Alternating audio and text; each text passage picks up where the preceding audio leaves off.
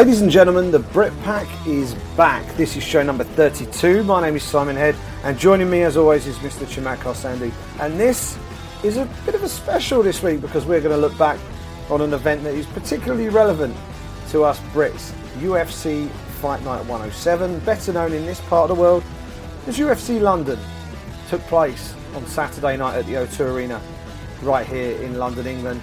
And a lot of people were crapping on this card before the actual event started. And surprise, surprise, it actually delivered. Jimmy Manuwa, superb performance in the main event. Gunnar Nelson showing why everybody on this side of the pond absolutely loves him. We bid farewell to Brad One Punch Pickett and a couple of other young British stars, Arnold Allen, Leon Edwards and Mark Diakiese, all picked up very important wins as they look to push their career forward. Amazing stuff, Sandu. We were working shoulder to shoulder as part of Team MMA Junkie throughout the week, and plenty to unpack on this week's show. Yeah, there certainly is. We were there covering the event from Wednesday. On Wednesday, Junkie had this kind of deal. It's quite a rare deal. It's a deal that's normally only reserved for broadcast partners, and that's to get access to a large chunk of the main card fighters and even those perhaps scattered on the undercard a day before the rest of the media. So we had the opportunity, both you and I, to sit down with a bunch of fighters one-on-one on Wednesday. Then on Thursday we had the official media day. Friday we had the weigh-ins, the ceremonial weigh-ins with guest fighters. Friday night we had an impromptu fire alarm go off due to a real fire in the fighters' hotel where everybody was evacuated, and I'm sure we'll talk about that a little bit later on. And then of course on Saturday night we had a packed O2 Arena with over 15,000 fans in attendance to see Jimmy Manuwa right at the top of the bill, London's very own, the poster boy, get it done big time with big style points. So yeah, absolutely so much to talk about, and I'm really looking forward to it this week.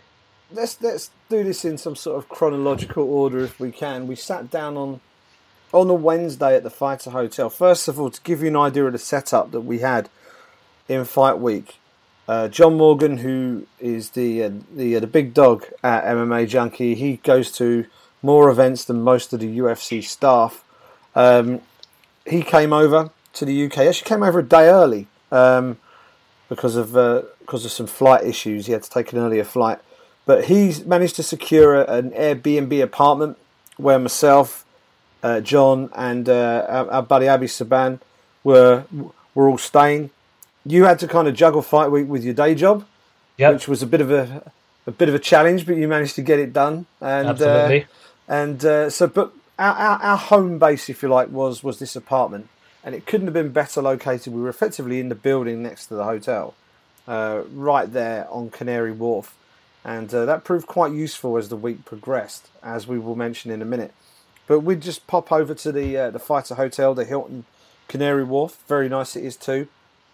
And the media room wasn't all that, to be honest. It wasn't the most conducive to what we were looking to do.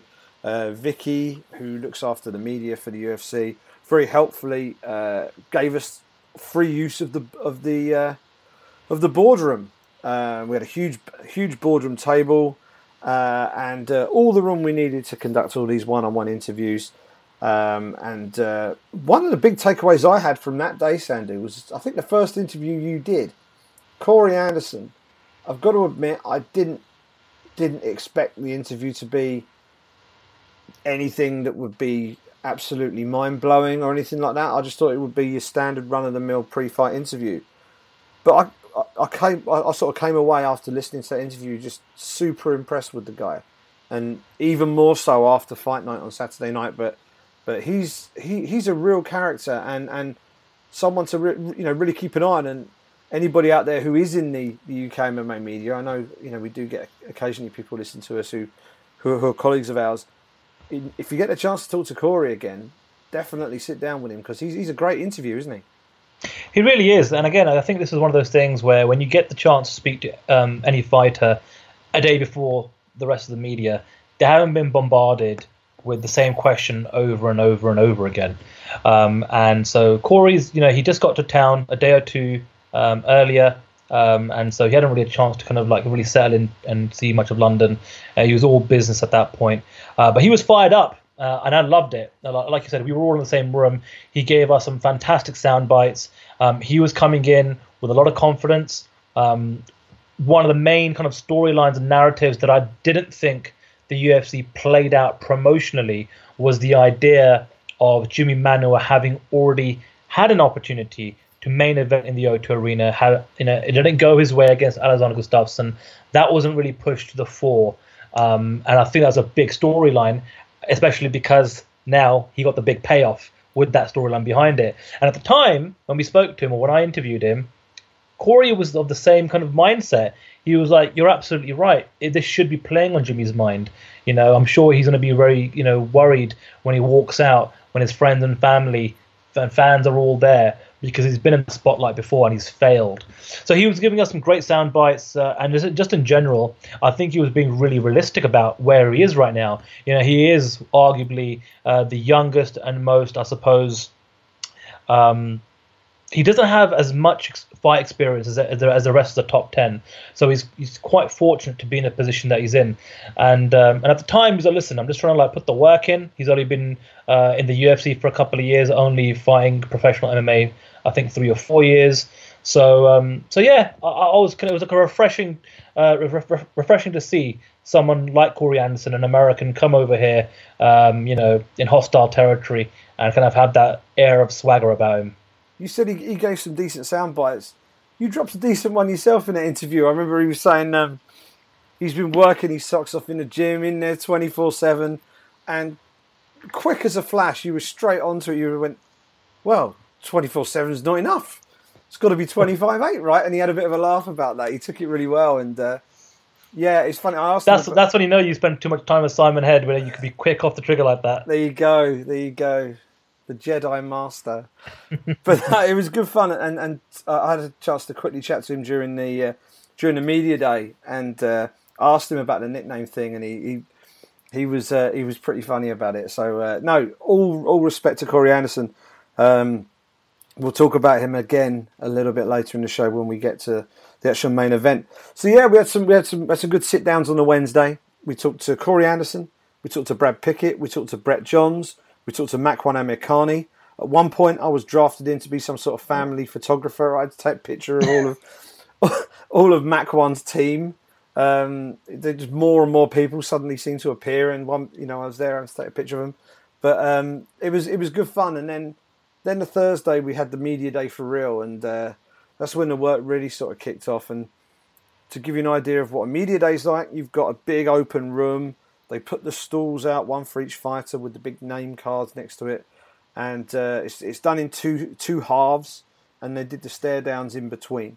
But before that, we had an announcement. Joe Carr, the man who is now heading up all of the UFC's international offices, following the departure of James Elliott, who was the last remaining regional VP. So he's now taken over all of the regional offices. He got up on the stage to announce 3 European events coming up later this year. We are going back to Glasgow, Scotland, Sandu, which I'm very excited about. We are going back to Rotterdam, which I'm even more excited about. And we're also going to Gdansk in Poland, which I was very surprised about. 3 European shows to go along with the London show that we've just had and the show coming up in Stockholm. So that's 5 events in a year in Europe, which is sort of par for the course, really. I have a sneaky feeling we might get a 6th one towards the end of the year. I wouldn't be surprised if they go to Ireland or Northern Ireland before the end of the year. That's not because of any insider knowledge, so don't go out booking any holiday plans for the sort of back end of the year on the basis of this. But I just think it makes sense to do something in Ireland towards the back of the year. It makes sense to me. But we've got some good stuff coming up. How do you see this all panning out? It's an interesting one, isn't it, Sandy? We've lost James Elliott, and we've spoken about it. I think we spoke about it on the MMA Roadshow. It's a major loss. We actually we managed to break that news. It came just after we recorded the show last week, and James actually texted me and apologised for the news coming out after we'd recorded the show, which is very nice of him. But he did actually text say, "I'm ever so sorry that we did this after the show. You could have talked about it, but here we are talking about it now." How big of a loss do you think James is going to be as we move forward this year? Massive, and here's why. Like you said, Simon, we spoke about it a little bit on the MMA Roadshow. When you lose a regional director or regional manager, of say the Brazilian office, it's Brazil, it's one language, it's one set of relationships. What James was able to do, and what his role, that was held by Dave Allen, and before Dave Allen held by Gary Cook, out of the London office. You're managing relationships with multiple markets here in Europe, multiple different relationships, different languages, sometimes relationships with different cultural and linguistic backgrounds. Takes time to mature, right? And to have somebody on the ground here in London, here in Europe, to be able to kind of have these consistent meetings and to grow these relationships, has been very important. One of the things that the schedule does tell me, and this goes back to kind of the philosophy that Gary Cook implemented way back when he was in charge. The idea was to go to major cities in Europe, but then to almost make sure you try and go back year upon year upon year to establish and grow those markets. So when I hear Glasgow, when I hear Stockholm, that's got to be at the 6th, 7th or 8th Stockholm event by now. When I hear Rotterdam, right, again, you're just building upon the success from the previous year. Of course, London's always a staple. That's always a bit of a no-brainer with them having a London office. But moving forward, I'm not sure. I mean, James did such a great job, especially helping strike some of these TV deals in various markets, whether it be to Scandinavia, Hungary, in Germany, you name it. Not just the TV deals, but the media partnerships. I know that, of course, WME, IMG. Oh, and here's the other thing. James used to work for IMG. How ironic's that? Yeah, exactly. So I was even more, secure in my mind that him having that kind of, job on the resume, having worked with IMG, that would have solidified his position even more because he's an IMG kind of guy, right? But then, of course, you've got, Ari Emanuel and Patrick Whitesell. These guys, they know what they're doing when it comes to global TV deals and things of that nature. And John told a story how the UFC here were about to strike a deal with a particular network. The country or the region of the market doesn't come to mind, but Hungary, I think it was. There you go, Hungary, and they basically said, "Wait, don't let the ink hit that paperwork just yet. We can double it." So that's the kind of position of power and kind of experience that they come in. But I just think generally it was just great to have James around. He got it. He understood, I suppose, what some of the European media that cover the sport go through. He knows that for a lot of guys, it's not a full-time gig. They try and jump on as many opportunities as possible. So I'm sure he and the rest of the London team have always tried to be as flexible as they can be, for us. So yeah, it's a blow. It is a blow, and it's just one of those things where we've seen other familiar faces that were kind of on the European circuit quite a bit, like Eric Winter, and now James Elliott, move on. But I think when you look back at his tenure, I mean, you mentioned it, Simon. I think it was on Twitter. You said he brought a massive event to London last year with Bisping, Anderson Silva, the best Christmas present. I mean, I know all these matches are made out of the Las Vegas office, but James and these regional managers are always trying to push to get the biggest fights in their market. Title fight, Bisping versus Dan Henderson, Manchester, a challenging thing to do, especially with the late night airing for the US market. That was quite a logistical problem. So he's got nothing, but positivity from us in the media. I think he's got a lot to be proud about in terms of what he was able to accomplish. And I think, like he said on his Twitter feed, he left as a fan of the sport. And like even as late as this fight week, where he wasn't as visible throughout fight week as he has been at previous events. But I heard him still batting for the UFC, batting for the sport, and mentioning Bellator in regards to how much the sport is growing specifically in Europe. So yeah, it's gonna be a shame not to see him on the normal MMA and UFC circuit moving forwards. But tip of the cap to him. It's been great having him around. Absolutely, we wish him all the best for whatever he does next. I suspect that whatever he does, we may well be hearing about it. So, shall we speculate? I mean, I did bring it up on the roadshow a little bit, and maybe our audience never got a chance to hear it. But one of the things that I speculated is Bellator are hiring a lot of ex-UFC staff, and they are also aggressively pushing into the European market. They're holding a hell of a lot of events.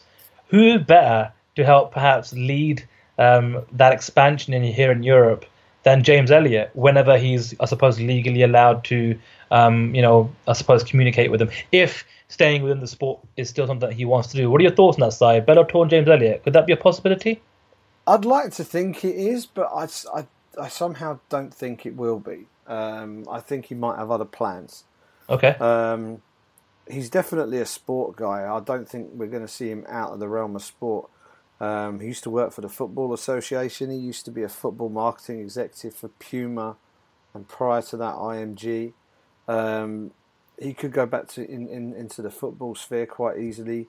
He could go into some sort of representation angle because his father was one of the big super agents in this country not that long ago. So maybe there's the chance to follow in his father's footsteps and carry on the family business. Who knows? But I certainly expect that he'll be certainly heavily involved in the sports industry somewhere. As an MMA writer and MMA journalist, I would love nothing more for him to still be part of our bubble. And if he became the UK head of Bellator, I think we would all be very, very happy about that, because he's a known entity at this point. We know him well.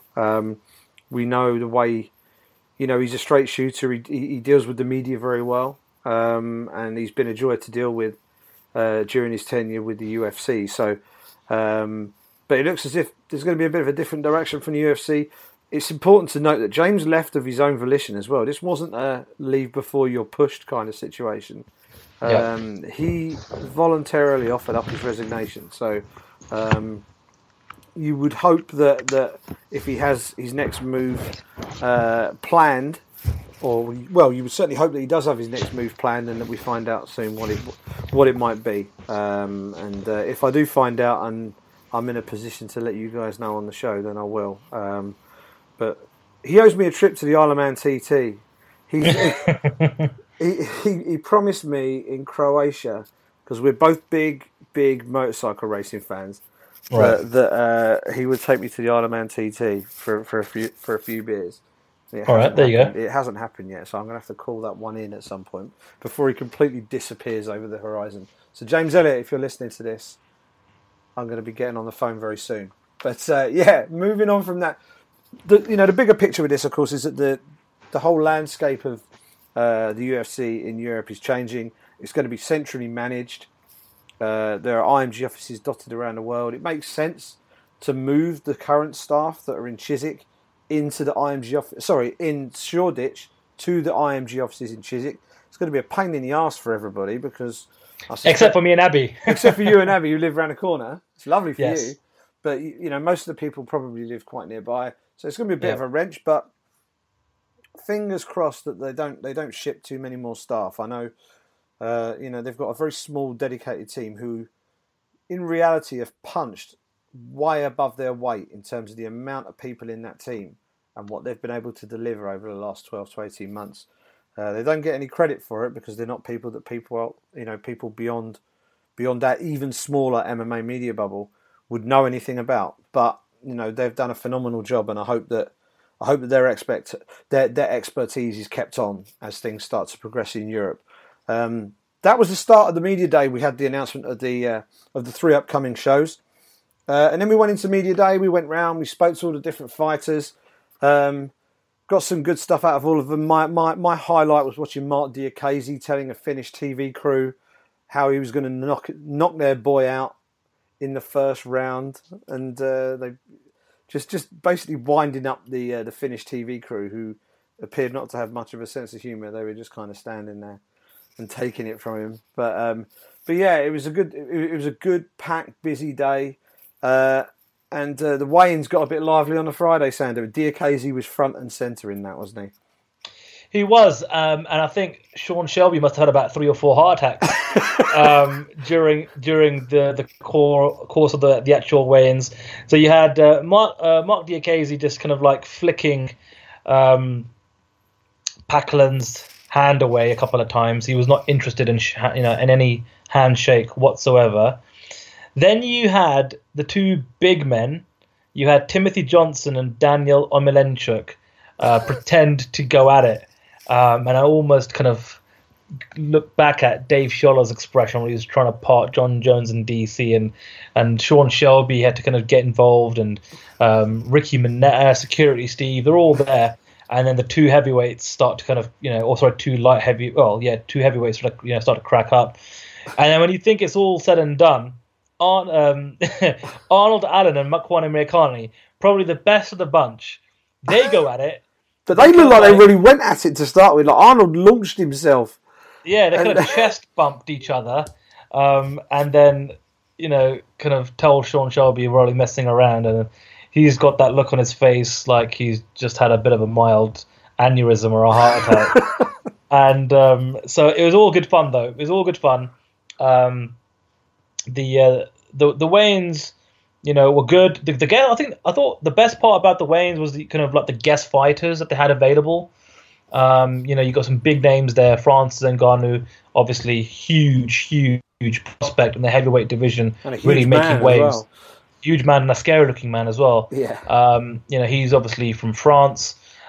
Misha Tate recently retired. Former UFC bantamweight champion, and then you had Mickey Gall there, and then you had Claudio Gadella. But I thought the real star of the actual guest fighter Q&A was Dan Hardy.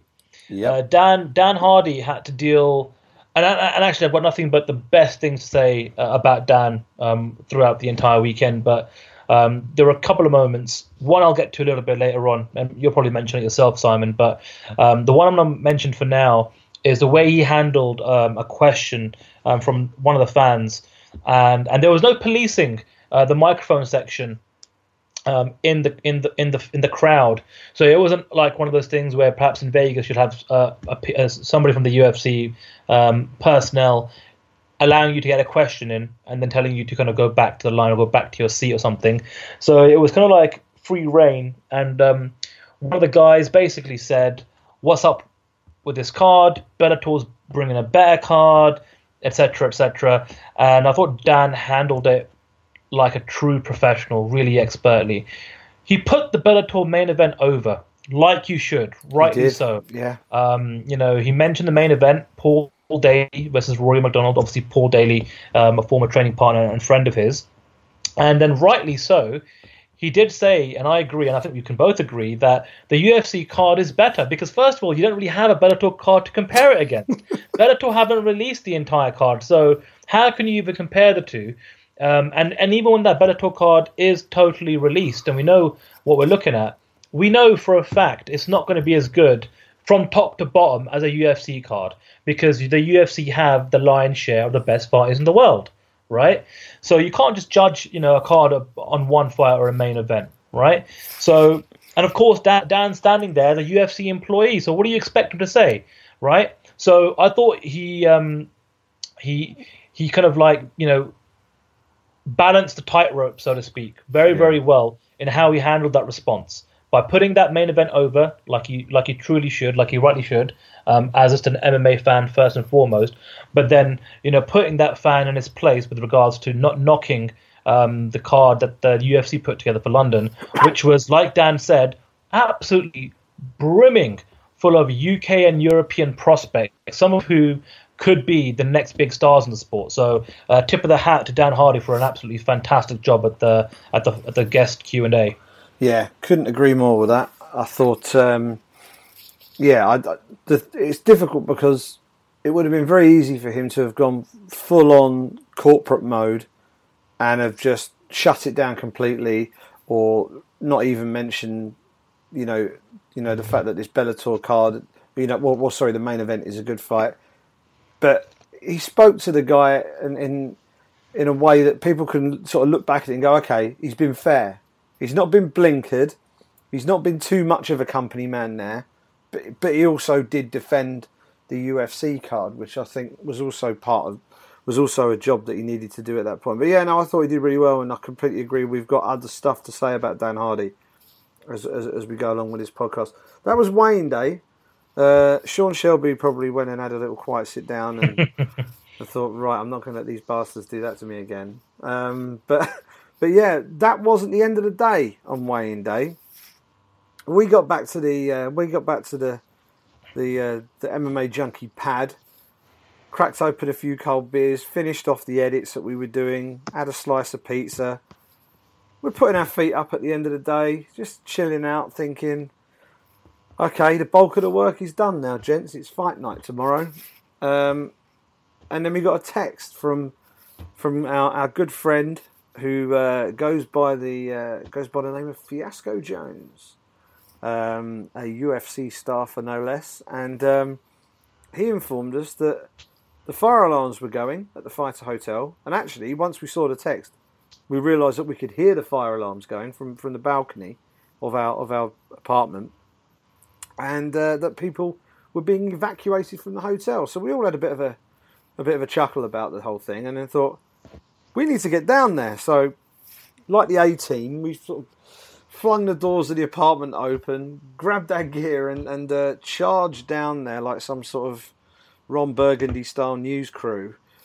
And we had all angles covered. I was doing live video, I think, on Twitter. You and Abby were shooting video that was going to later appear on the MMA Junkie site. I think John Morgan was getting some background information from some of the people involved. And it was like being part of a proper breaking news crew for a minute there. But it was, for us, it was a hell of a lot of fun. For the fighters, it sure wouldn't have been particularly fun. John Kavanagh was hilarious. If you haven't seen the video, by the way, go on to MMA Junkie and just scroll down a little bit until you find the story, because there's some absolute comedy gold in it, and like Mark Diakhese couldn't have given less shits about the whole thing. It was brilliant. John Kavanagh had just come back from a restaurant, and I think may possibly have had a pre-show cocktail, and was hilarious. It was good fun. It was good fun. John Gooden was explaining his situation. He was all ready to put his pipe and slippers on, I think, and turn in for the night. But it was a crazy night. We had a lot of fun covering it, but it clearly caused a fair bit of upheaval. The one person who wasn't affected by it apparently was Makwan Emekani, because he wasn't even staying in the hotel. So, but it was a mad night, Sandy, wasn't it? It was like one of the only moments that I felt like a breaking news story, camera crew, TMZ, CNN style. You're on the scene of the crime or the event. And we don't normally get to do stuff like that in this sport, because all of the opportunities for the media are very much in a controlled, scheduled environment where you have an itinerary. You know the location, you know the time, you know what you're going to get, you can plan for it. And even when stuff goes wrong, like a missed weigh-in or a John Jones failing a drug test, you're informed, but it's still a scheduled press conference that you can prepare for. This was us just reacting to a situation. Thankfully, the apartment that we were staying in at the time was right next door to the Fighters Hotel. So like you said, Simon, we could hear absolutely everything. I get that WhatsApp message from Fiasco Jones.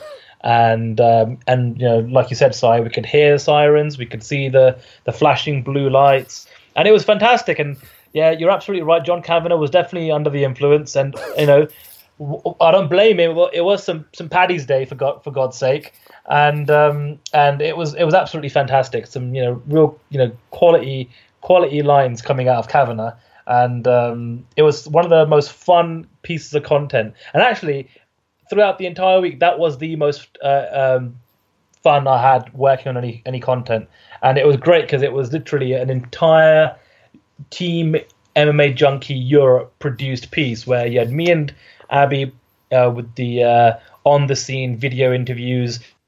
You were writing the actual report. We had Per from Stockholm taking some pictures. So I was really proud of that particular piece, and it got a lot of good feedback. It was and we were talking a little bit off air about this, Simon, but that was one of the rare pieces. Considering this is a UFC Fight Night London card on Fight Pass only, it's not on mainstream TV in America or pay-per-view, and that particular piece ended up in MSN on the main USA Today website. So it got lots of traction, got lots of attention, and like I said in the piece, finally UFC Fight Night London was officially lit. that was the line. That was the line. I loved it. It was good fun. It was good fun. It's one of those. I think sometimes when you come away from a fight week as a journalist, and they can blend in one into another sometimes, but quite often you can remember a fight week by an incident that happened. Or, I mean, I'll always remember UFC 200 was chaos anyway, but the moment when we were in the press conference and Dana White announced that the main event was now Brock Lesnar versus Mark Hunt, and everyone's looking at each other.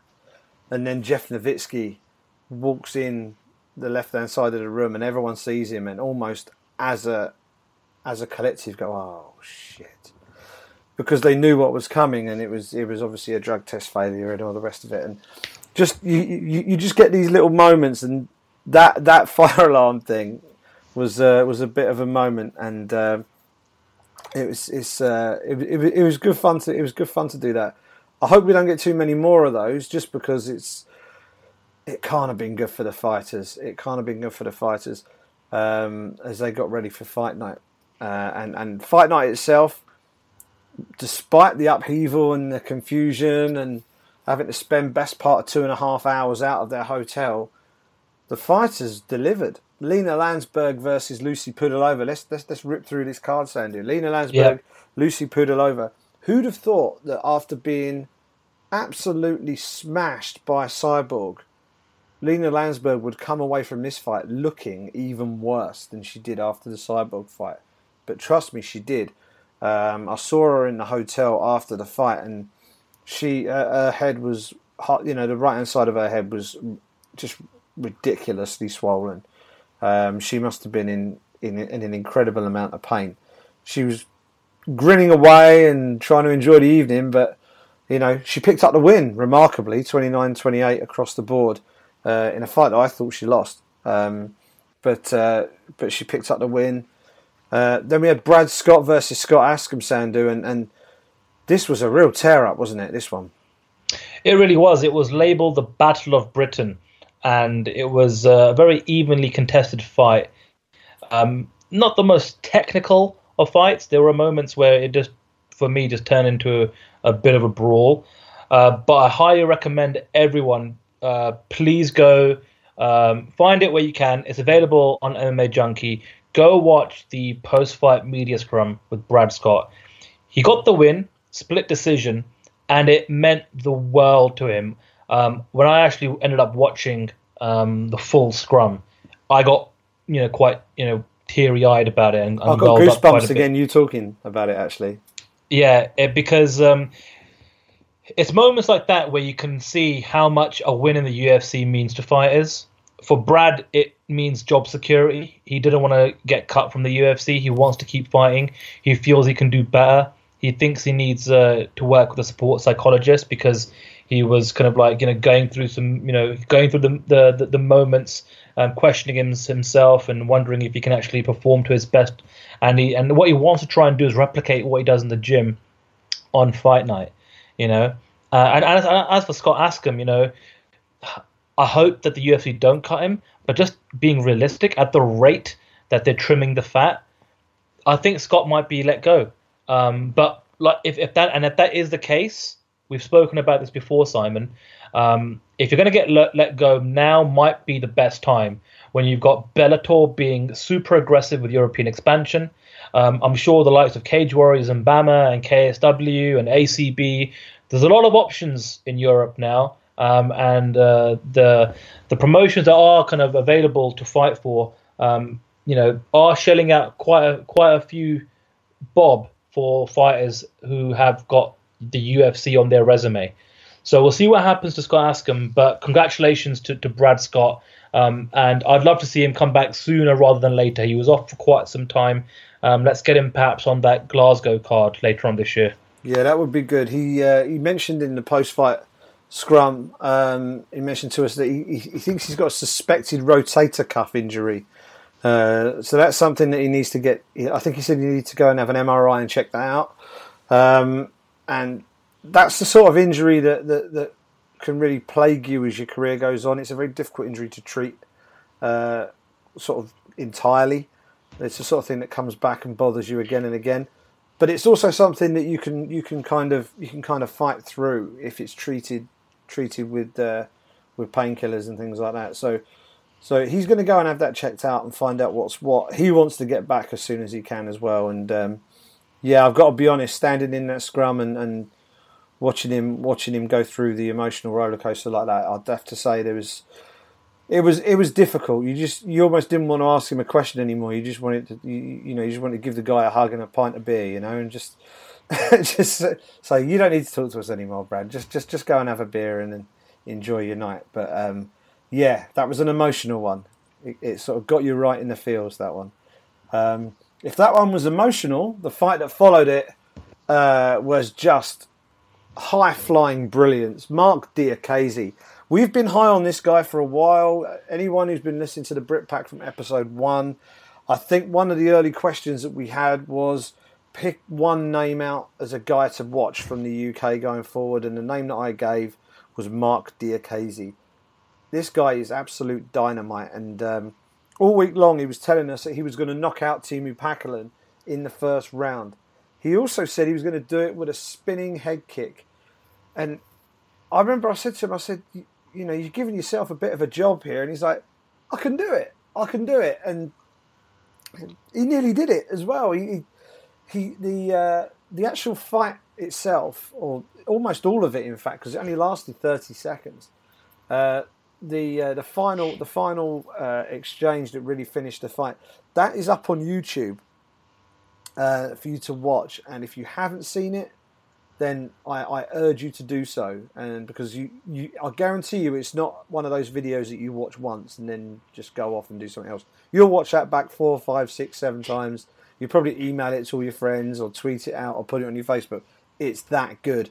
He hits Timu Packalén with a 2-touch spinning kick that would have landed on his chin, but Packalén just about moved out the way and blocked it with his hand. He then hit him with a spinning back kick that really hurt him. And at that point, Packalén decided, I need to close the distance here.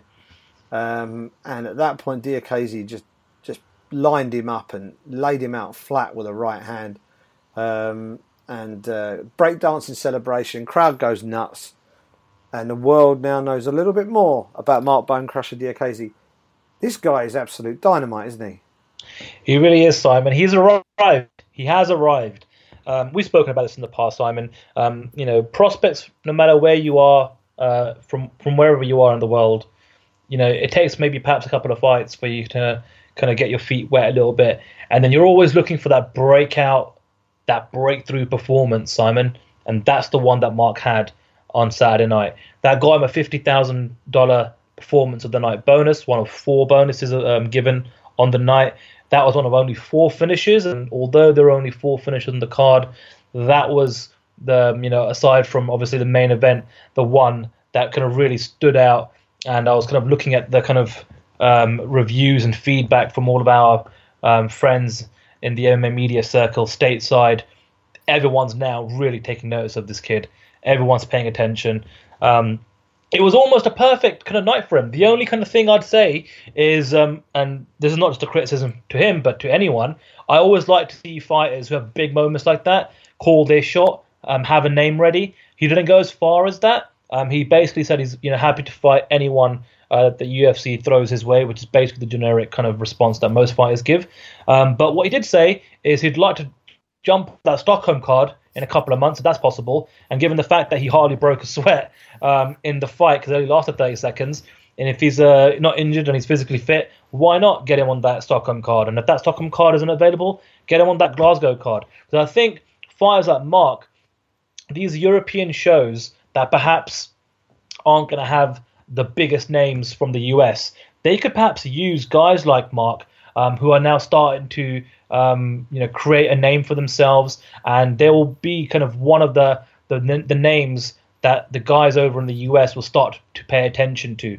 So in a roundabout way, it's almost like you're a big fish in a small pond if you're fighting on some of these European cards. But I think it was a fantastic night for Mark. I love the fact that he's changed his hair to red, and hopefully that's something that continues. I'd like to see him perhaps change the color of his hair depending on where he's fighting or what his Reebok kit is, because it's almost now as if like you'll remember the fight and the finish just based on what color his hair was on that fight night.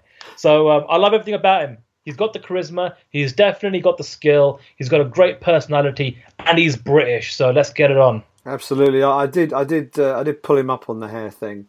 We were actually in the boardroom on the Wednesday, getting ready to do some interviews, and we were I don't even know what we were doing. We were just getting some stuff together.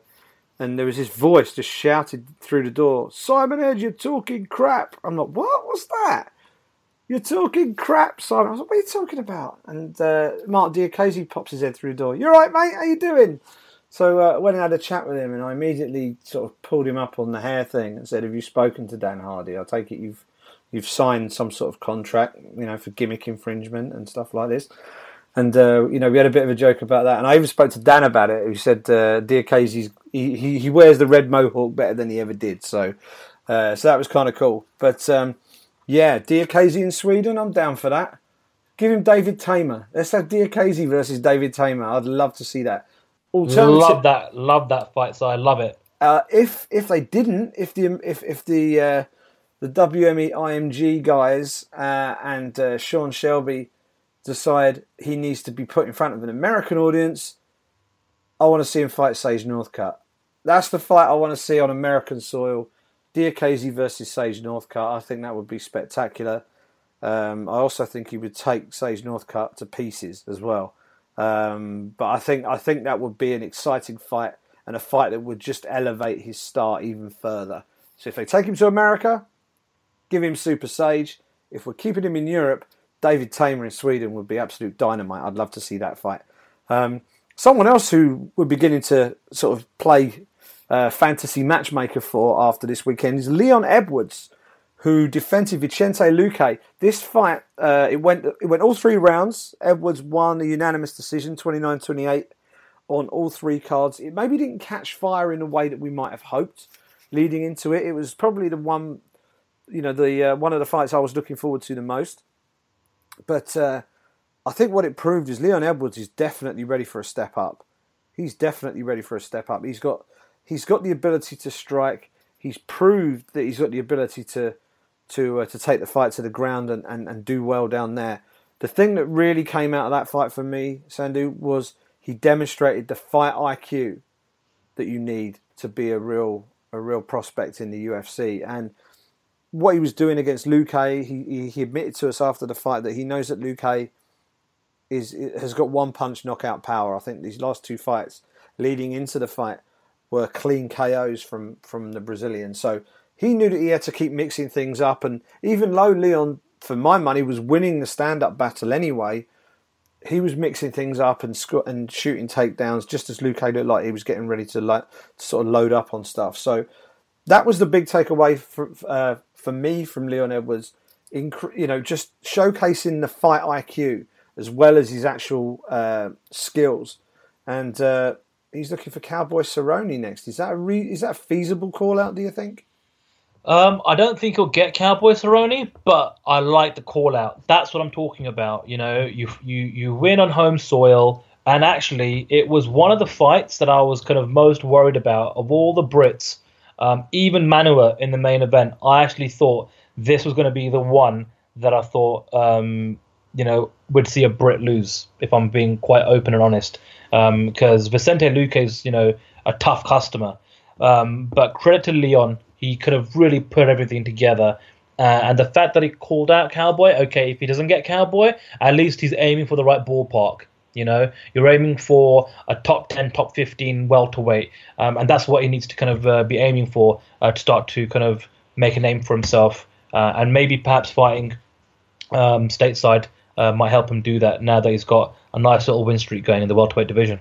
Yeah, good stuff for Leon Rocky Edwards, who every time we see him, he seems to come out of his shell a little bit more. He started out not too confident with the media, but he seems to be getting better and better, and he gave a really good interview prior to his fight with us at MMA Junkie, and you could see it. There's just that gradual increase of confidence, whether it's dealing with the media, whether it's dealing with the bright lights of a UFC event, or whether it's getting in there and taking on a fellow elite prospect in Vicente Luque. Interestingly, we asked him backstage after the fight, is that the biggest...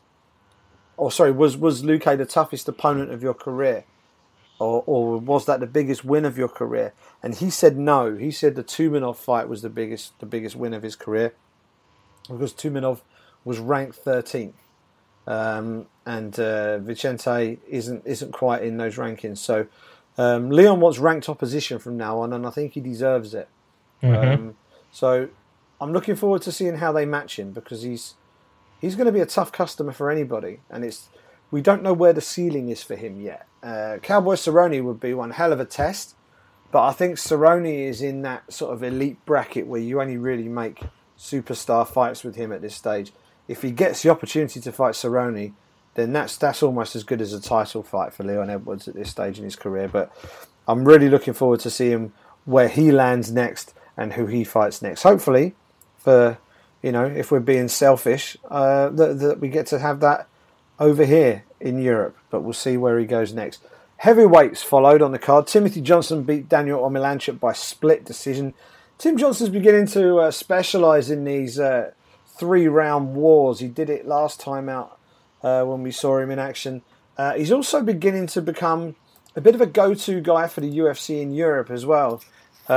He's pretty unassuming, he's got this self-deprecating sense of humour that I kind of like. He's alternating wins and losses. He's picked up back-to-back split decision wins in Europe, and that was actually his third European fight in a row, and he's 2-1 on European soil for the UFC. So who knows? Maybe we'll see him again as the MMA year progresses. The next fight, Sandy, Francimar Barroso defeating Darren the Dentist Stewart by unanimous decision. This was supposed to be the fight where Darren Stewart really made this one, really put the exclamation point on the fact that he beat him last time, and then move on to fight at middleweight. It didn't go his way. Francimar Barroso did what he needed to do and won that one by decision. I have to admit, I saw very little of this fight due to the way the whole backstage thing worked on Fight Night. We didn't get to see too much of that one. What did you make of it? It was a stinker, to be honest, Simon. Glad I asked. Not much can be said, really. I don't know. I think I was expecting a little bit more out of Darren. I liked his attitude at the weigh-ins. I've seen his social media posts since the fight. He's really apologetic. That wasn't anything what he's capable of whatsoever. We know that, considering some of his previous performances, especially coming up on the European circuit. And to be honest with you, this is probably one that he wants to kind of, put behind him now. If he's going to make that move to middleweight, let us get that done. Get it done now. Give him a fresh start, a fresh coat of paint, so to speak. That is not a fight that anyone's going to be rewatching on UFC Fight Pass anytime soon, let me tell you. Well, he has put on Twitter already that I think he tweeted today saying middleweight, here I come. Okay. And we mentioned Scott Askham earlier. Scott Askham's coming off a loss. Mm-hmm. Wouldn't hurt to keep him around. I'd like to see him stick around. Why not put them against each other in Glasgow? That would be a decent enough contest. and would allow one of them to move on. So sure, I think that would make a lot of sense. One of them can then kick on in that middleweight division. Askren versus Darren Stewart makes sense to me. We'll see if they make that one further down the line. The featured preliminary bout and a fight that actually his teammate Arnold Allen said that this fight should have been on the main card instead of his fight, which I thought was very gracious of him. Joe Duffy defeating Reza Madadi by unanimous decision, 30-27 across the board. But that really does not tell the story of just how good Joe Duffy looked in this fight. He looked, I think we saw him at like 85% maybe. You know, he didn't look. It looked to me like he had another gear if he wanted it or if he needed it. But he was also possibly a little wary with the fact that this was the last fight of his current UFC contract. That he didn't want to do anything silly, get caught, and then end up suffering a loss because he's going into negotiation stages now. Initially with the UFC, I think he's got like 90 days or something before he's contractually allowed to field offers from anybody else. It was very important that he picked up the win on Saturday night. Unfortunately, we didn't get the chance to talk to Joe backstage. He was apparently transported due to a potential foot injury. I don't know what kind of injury he's picked up there, whether it's anything serious or not. I don't think it is. But Joe Duffy, superb performance, showcasing just why he's one of the best striking stylists in that lightweight division. Absolutely, Simon. That jab is a thing of beauty, and you know he's got a boxing background. And I thought this is one of his most complete performances. I agree with you. I think he could have perhaps gone up another level, maybe even finished Razor. But you know he did say, I think on social media, or I can't remember where I actually maybe heard it. It might have been from some of the lads over on Severe MMA, or some of the guys covering the event from Ireland. That he was a little bit hesitant just because he was wary of Razor, who is very unpredictable, and all it takes is a wild overhand right and it's lights out. So I thought he did the right thing to see the fight out. It was an easy fight to score, very, very one-sided, 30-27 on all the judges' scorecards. And now it's very interesting. This was a major storyline coming into the event. Joe Duffy is a free agent. He's going to test himself on the open market, see where he's valued at. You'd like to think that the UFC will re-sign him, Simon, but we've seen them let top 10 welterweights like Rory McDonald go. You know, today, before we started the show, it's official. Another top 10 light heavyweight in Ryan Bader has also now signed for Bellator. So Joe Duffy is not currently a top 10 lightweight. So if the UFC are serious, especially about the European market, if they're serious about the expansion especially in Ireland in the future, and to be honest with you, depending on how long Conor McGregor wants to stick around in the sport and fight for the UFC, who knows how his career is going to go. But to have somebody that's got a win against him in Joe Duffy in your back pocket is never a bad thing. Just to perhaps use that when you perhaps might need to, if maybe Conor McGregor goes on a skid, right?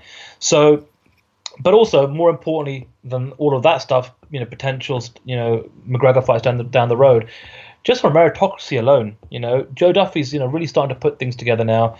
He's at TriStar, like his buddy Arnold Allen is, and I think if the UFC were to re-sign him, that would give him the vigor to now start to go 110% and put it all out there, try and get some finishes under his belt and really kick on in that lightweight division. So hopefully he sticks around. But I tell you what, if he doesn't stick around with the UFC, Bellator would snap him up in a heartbeat, I'd imagine, because they are expanding heavily in Europe, specifically in the UK and Ireland, and I can see him headlining potentially multiple cards in Dublin for Bellator if that's the eventual route that this whole scenario ends up taking. Yeah, I totally agree. I think the thing with Joe Duffy, and aside from the fact that he's a damn good fighter and he comes across very well and he's got an excellent record, even his loss to Dustin Poirier, which let's forget, that's his only loss in the UFC.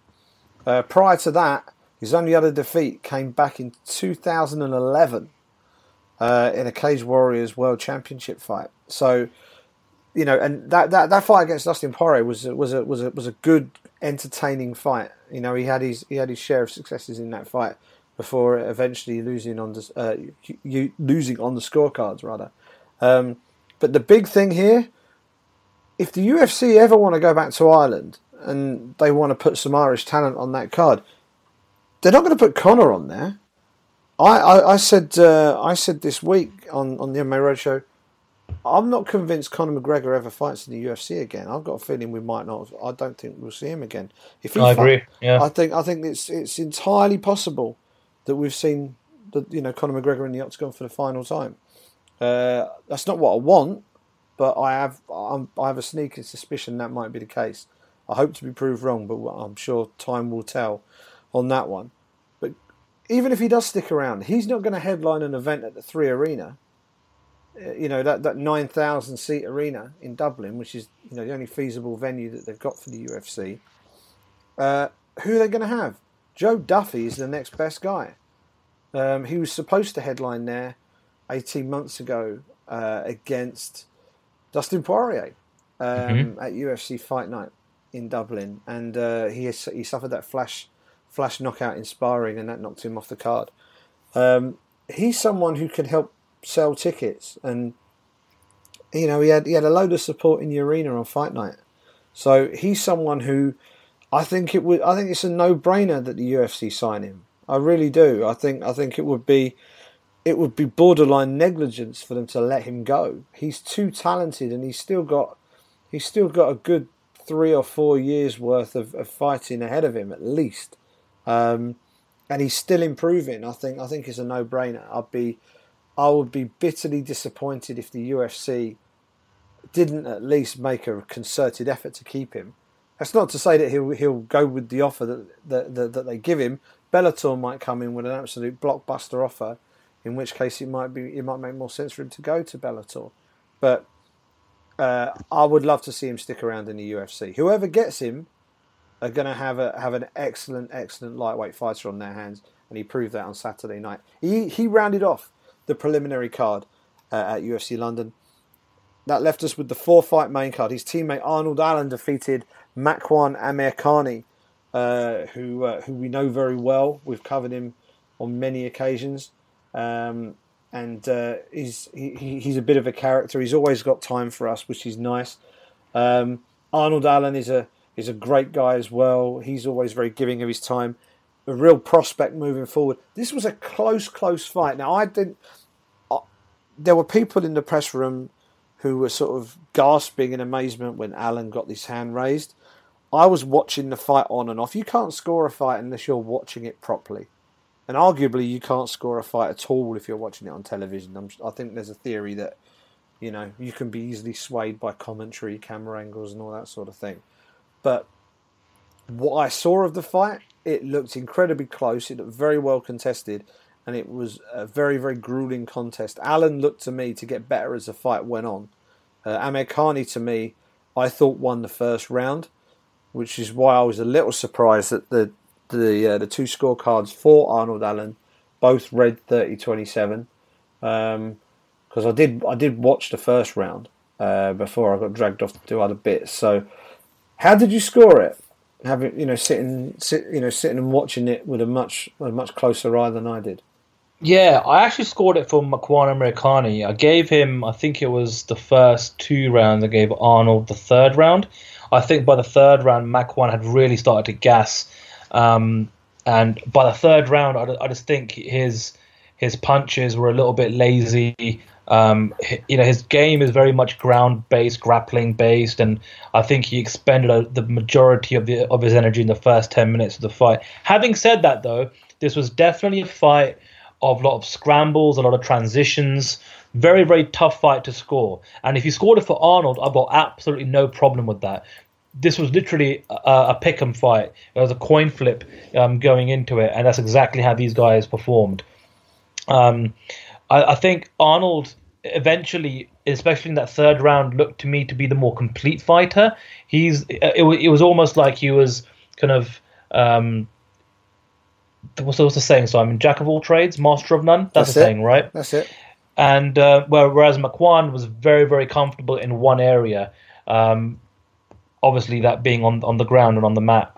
But I mean, I loved the fight. I really, really. I mean, if they had a fight of the night performance bonus available to two fighters, this is definitely my fight of the night. I absolutely loved it, really did.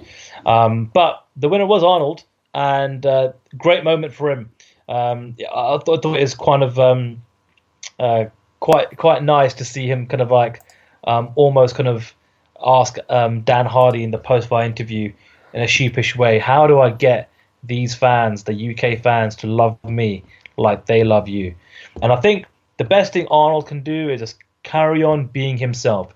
He's still a very young man. You know, he's in his early 20s. He's still, you know, probably finding out who he is and getting comfortable on the mic with the cameras and the big spotlight. The talent is there. The potential talent is there. And actually, I still think he's still developing into his own body. You know, let's see how big and how muscular and how strong and how athletic he can eventually get, given the fact that he's got a pedigree of strong men and women in his DNA, right? So, I mean, if he can carry on, you know, doing what he's doing over there at TriStar with the development of his body, I'm sure he'll be, you know, a threat to be reckoned with. But I don't want to. Whereas Mark Diakiese, I just see. Right, let's get him a top 15 ranked opponent if that's possible. With Arnold, given the performance that I saw, I'd like to see a little bit of a slower build. I'd like to see him get fights that make more sense, you know, some careful matchmaking with him. And then hopefully we can see the development from him down the road. Perhaps if we can maybe see a couple of highlight reel finishes, whether that's a submission or a knockout, and he gets to be a little bit more comfortable, then I perhaps want to see him get a top 15 ranked opponent. What do you think, Si? Yeah, I agree. I don't think we've scratched the surface of what Arnold Allen's capable of yet. He came away from that fight frustrated at some of the things he did. He felt that he really should have been striking a lot better than he did. He felt he got dragged into playing McQuan's game and turning it into a glorified wrestling contest.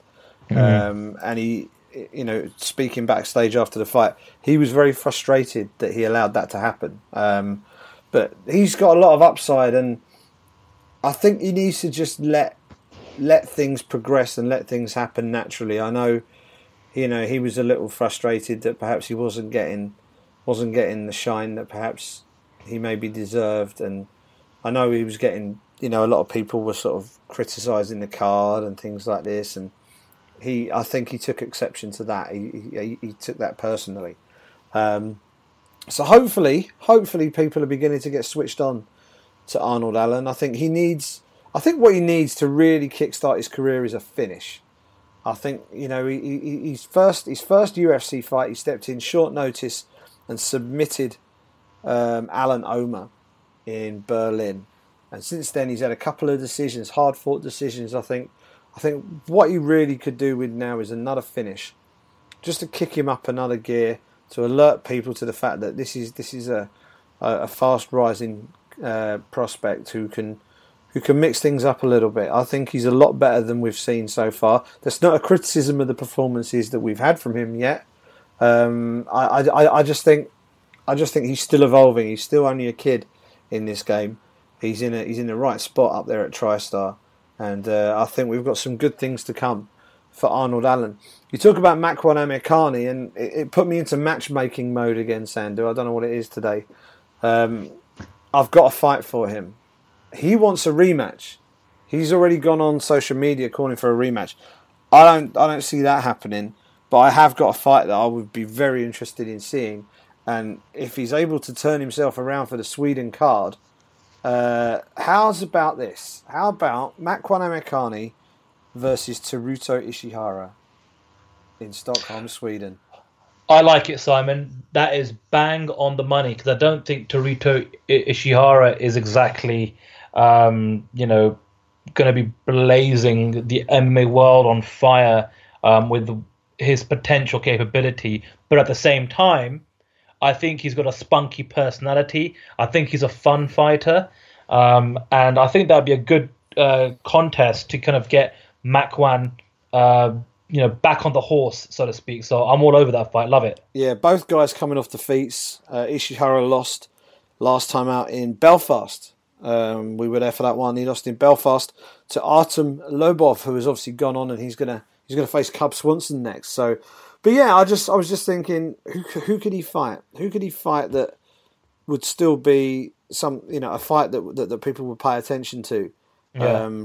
Because I don't think the American audience has quite picked up on Makwan yet, and maybe a win on Saturday might have helped.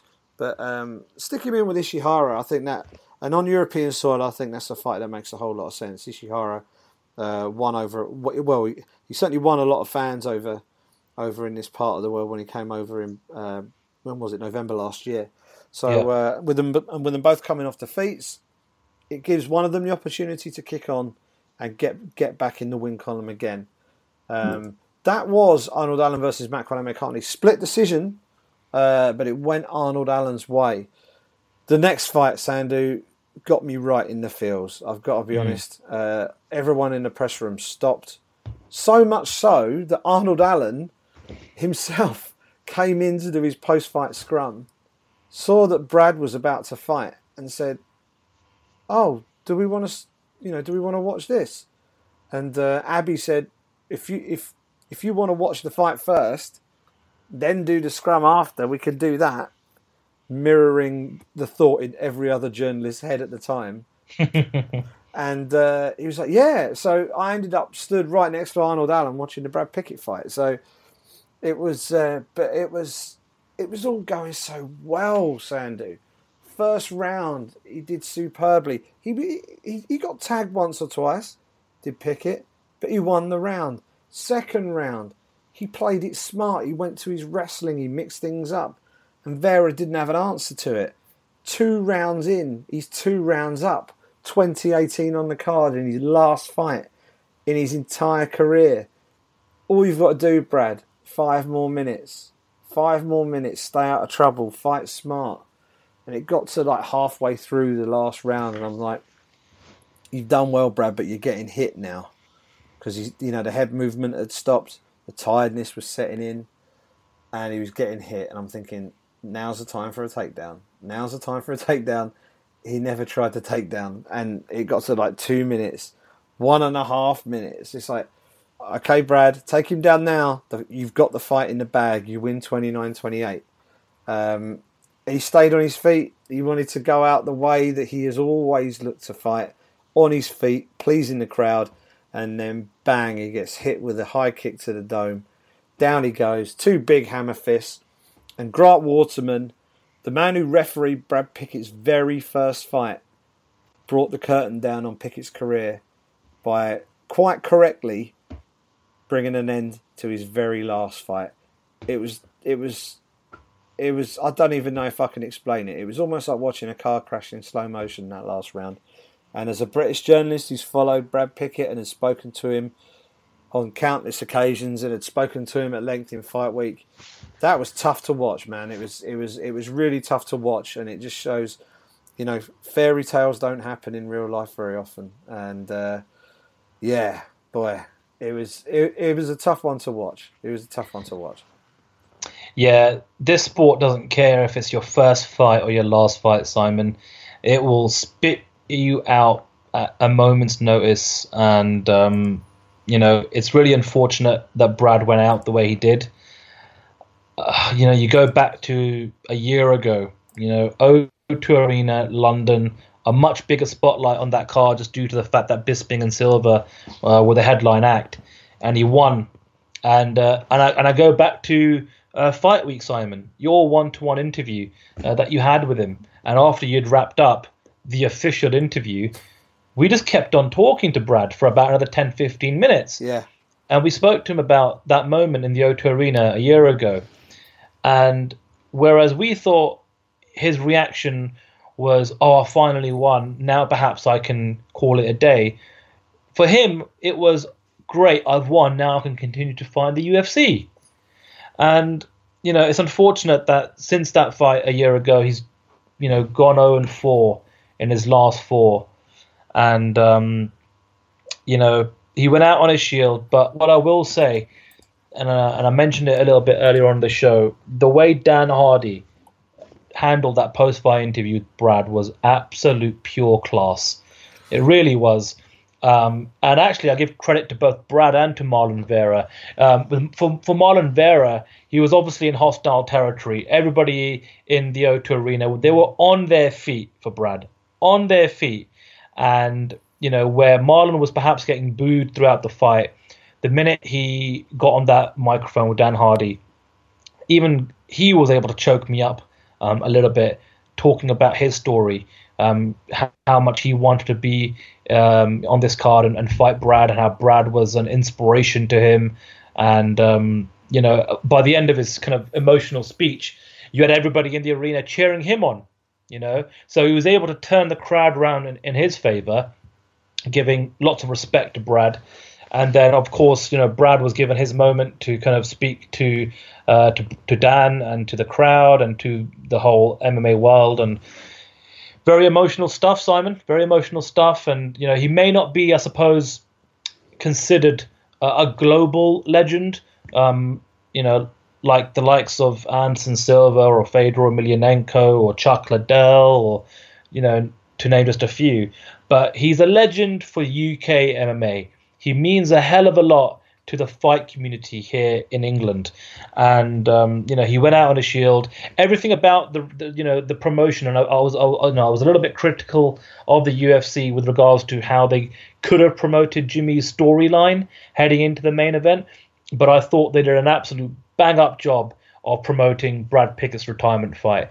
He walked out with the trilby. He walked out with that newspaper, and for those of you listening that perhaps aren't aware of this, that newspaper had messages from fans, from fellow fighters, from the UFC staff, from media members. I know that both Simon, you and me and our colleagues all participated in that and wrote a little message for Brad. The UFC London office did that for him. He's got his own copy and something that's framed, something that he can take away with him. So everything else was fantastic, and as he was kind of like making his way to the octagon, he was kind of like almost breathing in the moment and soaking it all up and absorbing it one final time. And I thought, oh no, is this going to be too much for him? Will this moment get the best of him? But then, like you said, Simon, those first two rounds were absolutely some of the best Brad's performed in the octagon for quite some time. Really, really good stuff out of him. And it was a very competitive fight, but Brad definitely had those first two rounds wrapped up 10-9. And like I said, Simon, all of a sudden, here comes a big head kick. His head hits the floor, rolls back. And to be honest with you, if Grant Waterman had even stopped it after that head kick, I would have been happy with it. But then, of course, Marlon Vera followed up with a couple of hammer fists, and that's all she wrote. Yeah. I'm glad you mentioned the Dan Hardy thing, because I think the way he handled the interview was spot on. It's sometimes people are very quick to criticise the guys who get in and do the post-fight interviews. They've got to do that. They have to react to events as they happen. They've got producers normally shouting in their ear, telling them how long they've got and all of this sort of stuff. Dan went in there, spoke from the heart as a former fighter, and gave Brad. He gave Brad the tribute that he deserved without going over the top, And I thought that Marlon Vera came away with it with an immense amount of respect. He was in tears after the fight. I watched the fight back today, and I had a lump in my throat from the minute the head kick landed, because it brought back the feeling of the night itself. But sitting and watching it and being able to properly hear the interviews, because I couldn't really hear them at the time, it was. As a British journalist, I found it a very emotional thing. You're supposed to be impartial, and as much as possible we are, but it's hard not to root for your own, and it's hard not to root for people who in the sport who are just good people. Wins and losses in the grand scheme of things don't count for anything. It's all about how people are, and the fact that this was Brad's last fight, and he even said in the press conference, win or lose, it wasn't that important. It was the fact that he was getting to go out on his own terms and getting to go out in his hometown. And I thought it was almost perfect, wasn't it? It was almost perfect. It was just a little bit at the end. It's like the MMA gods just tapping everybody on the shoulders and say, don't get too sentimental, guys. This is the toughest sport in the world, and here's a little reminder for you. Yeah, I wish Brad all the best in his next chapter. I know he's got his own promotion, Rise of Champions, where he's looking to develop the stars of tomorrow, and he holds that out of the southeast of England. And yeah, I don't know what else he has planned. He's got his young family, so wish him all the best with that. He's going to be missed, but I also think we're all pretty much in unanimous agreement that now was the right time. Yeah, we wish him all the best. Brad One Punch Pickett, the man in the trilby hat, as he put his hat down in the cage and walked out for the very, very last time. Emotional stuff at the O2 Arena. But that wasn't even the main event. We had 2 more to go at UFC Fight Night 107 in London. Gunnar Nelson, what more can we say about this guy? He just continues to impress. I know he lost to Damian Maia, but you go to the ground with Damian Maia, you're gonna lose. Even if you're as good as Gunnar Nelson, and Gunnar Nelson is probably the next best guy on the ground in the UFC welterweight division.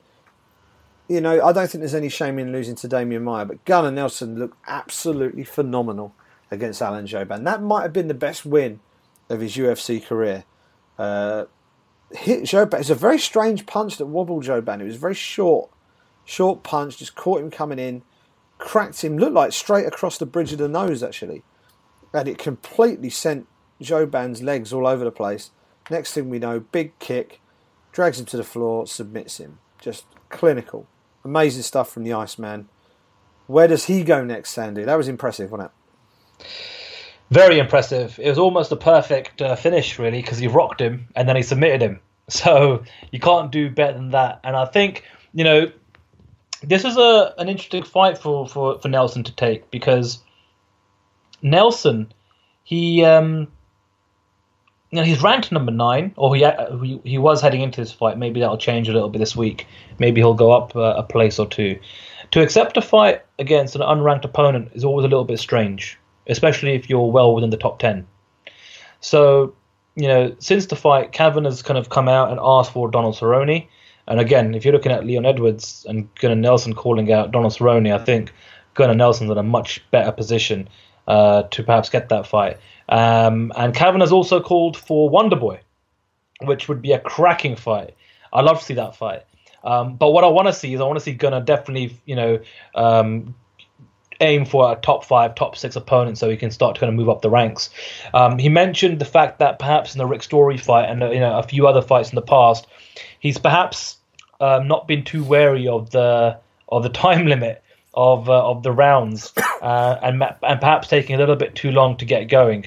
And that's something that he's been working on. And the proof's in the pudding, Simon. He's finally putting it all together.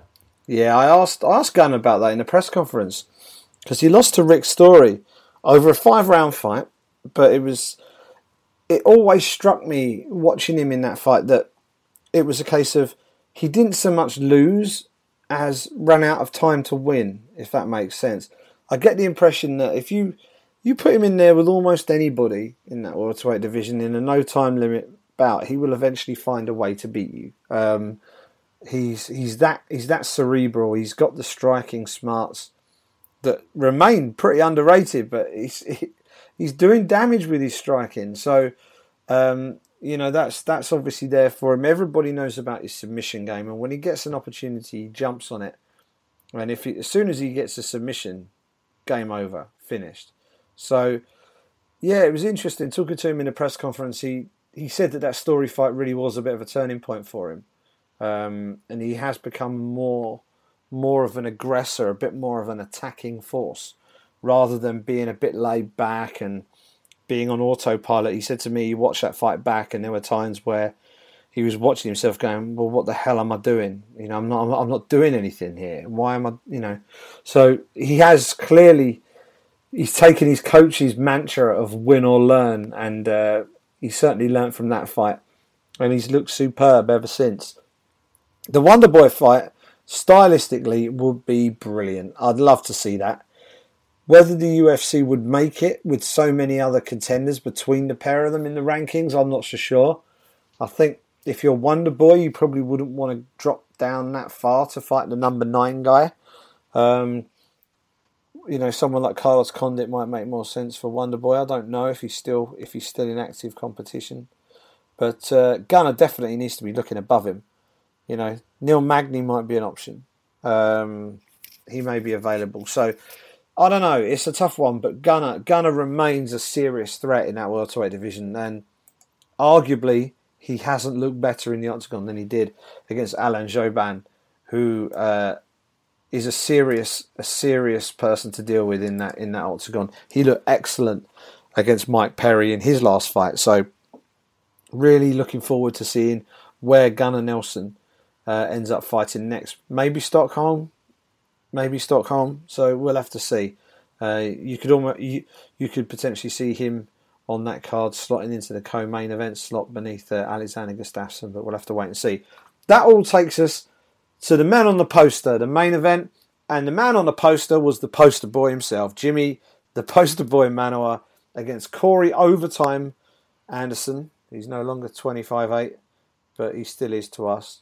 They put on. I was going to say they put on a spectacular fight. They didn't. Jimmy put on a spectacular fight.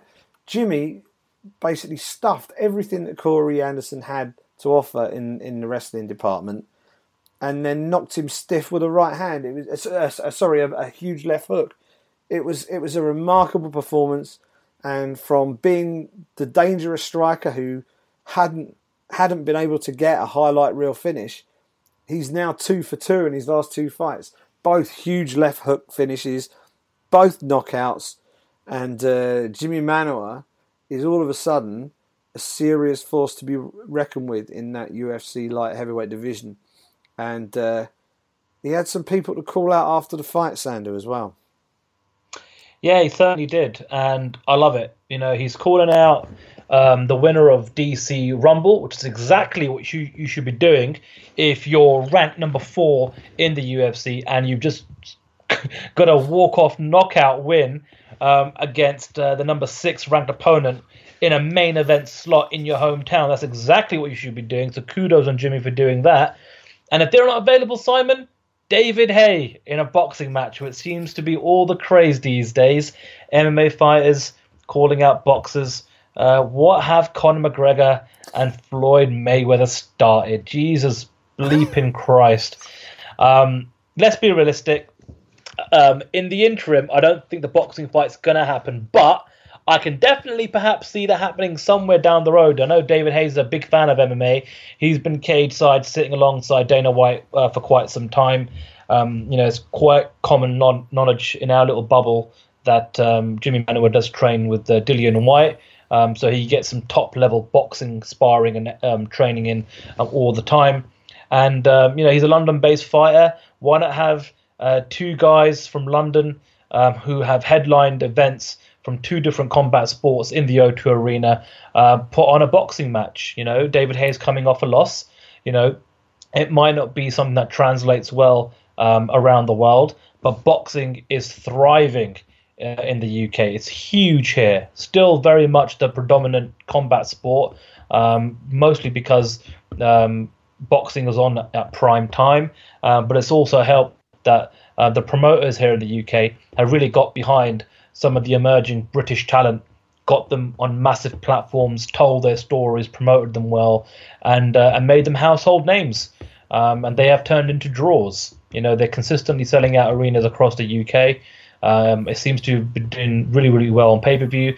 They've got a fantastic deal with Sky Sports, so it's consistently getting the best mainstream sports coverage you can ask for in the UK.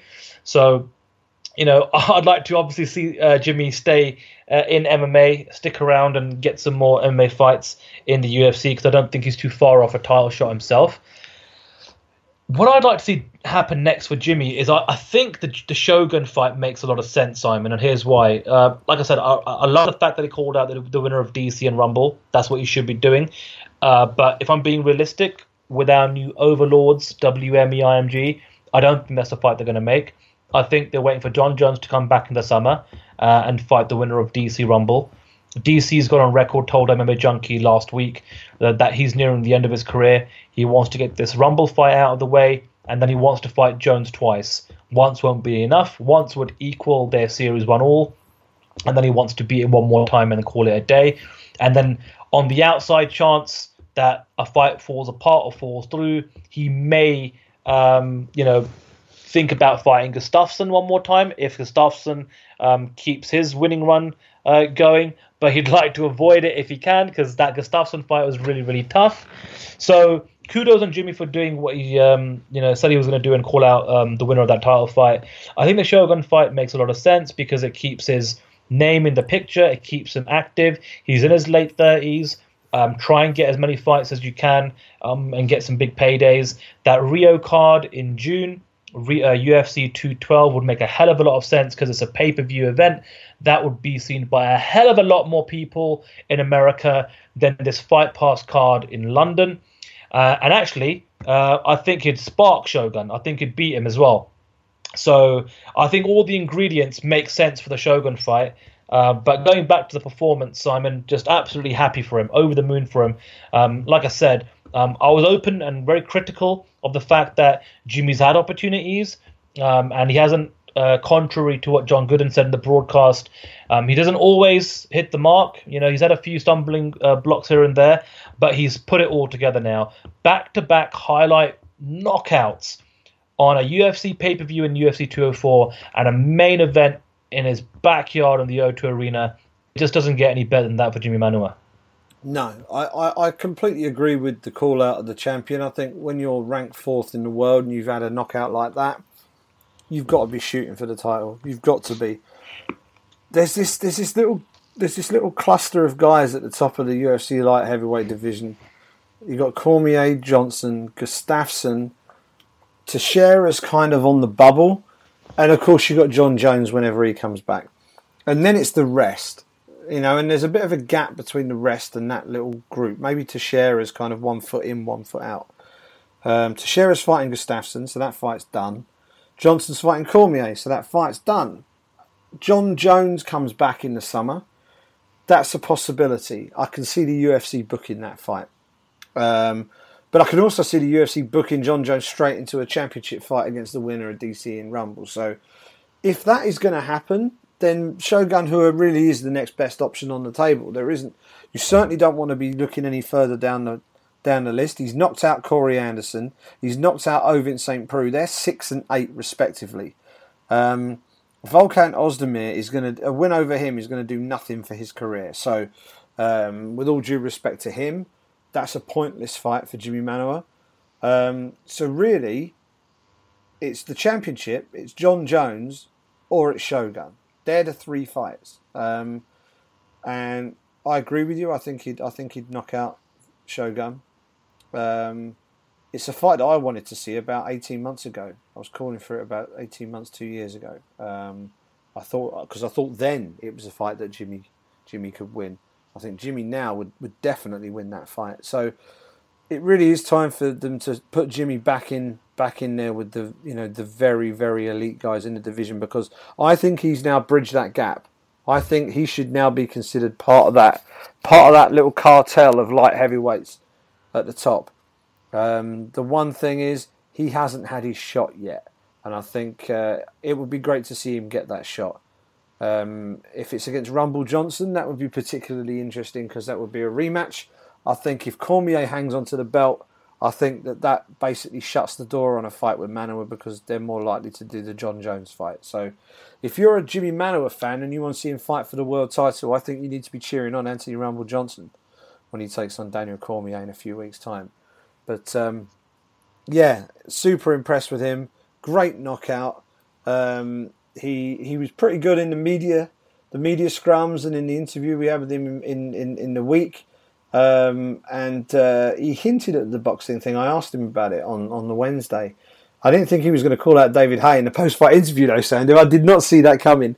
But that is a fight I'm all up for. I'm not an enormous fan of Conor fighting Mayweather because I think Conor's a world champion. In fact, he's a 4-time world champion and he still hasn't defended any of them yet. So I'd kind of like him to do that. That would be my preference. I understand why the Mayweather fight is going to happen, but, I want him to defend one of his MMA world titles before he sort of gallops off into the sunset. Well, he's only got one MMA World Title defense fight. It's a UFC lightweight championship. But what he's not going to go to Cage Warriors and defend his featherweight. You know what I mean. He's won 4 world titles. He's defended none of them. He can only defend the one he's got. But yeah, I know what you mean. But yeah, I think he needs to defend that belt. But there you go. But no, I think Jimmy doesn't have that problem. Jimmy's not a world. He's not a world title holder. There may be a bit of a logjam ahead of him. So maybe there is possibility to do it. And he wouldn't need to be on the undercard of the Conor McGregor Floyd Mayweather event. If anything, he'd make less money if he was. Because if you did Jimmy Manuwa versus David Haye at the O2 Arena, David Haye filled out the O2 Arena fighting a guy who no one had heard of and a guy who I can't even remember. I think he was from Australia. He sold out the arena. That show, I think, was shown on Dave, that fight, the UK channel here. Dave, what a name. Yeah. We have a TV channel here called Dave, for anyone who isn't from the UK. It was an absolute walkover of a fight. Yet it sold out the O2. Sold it out.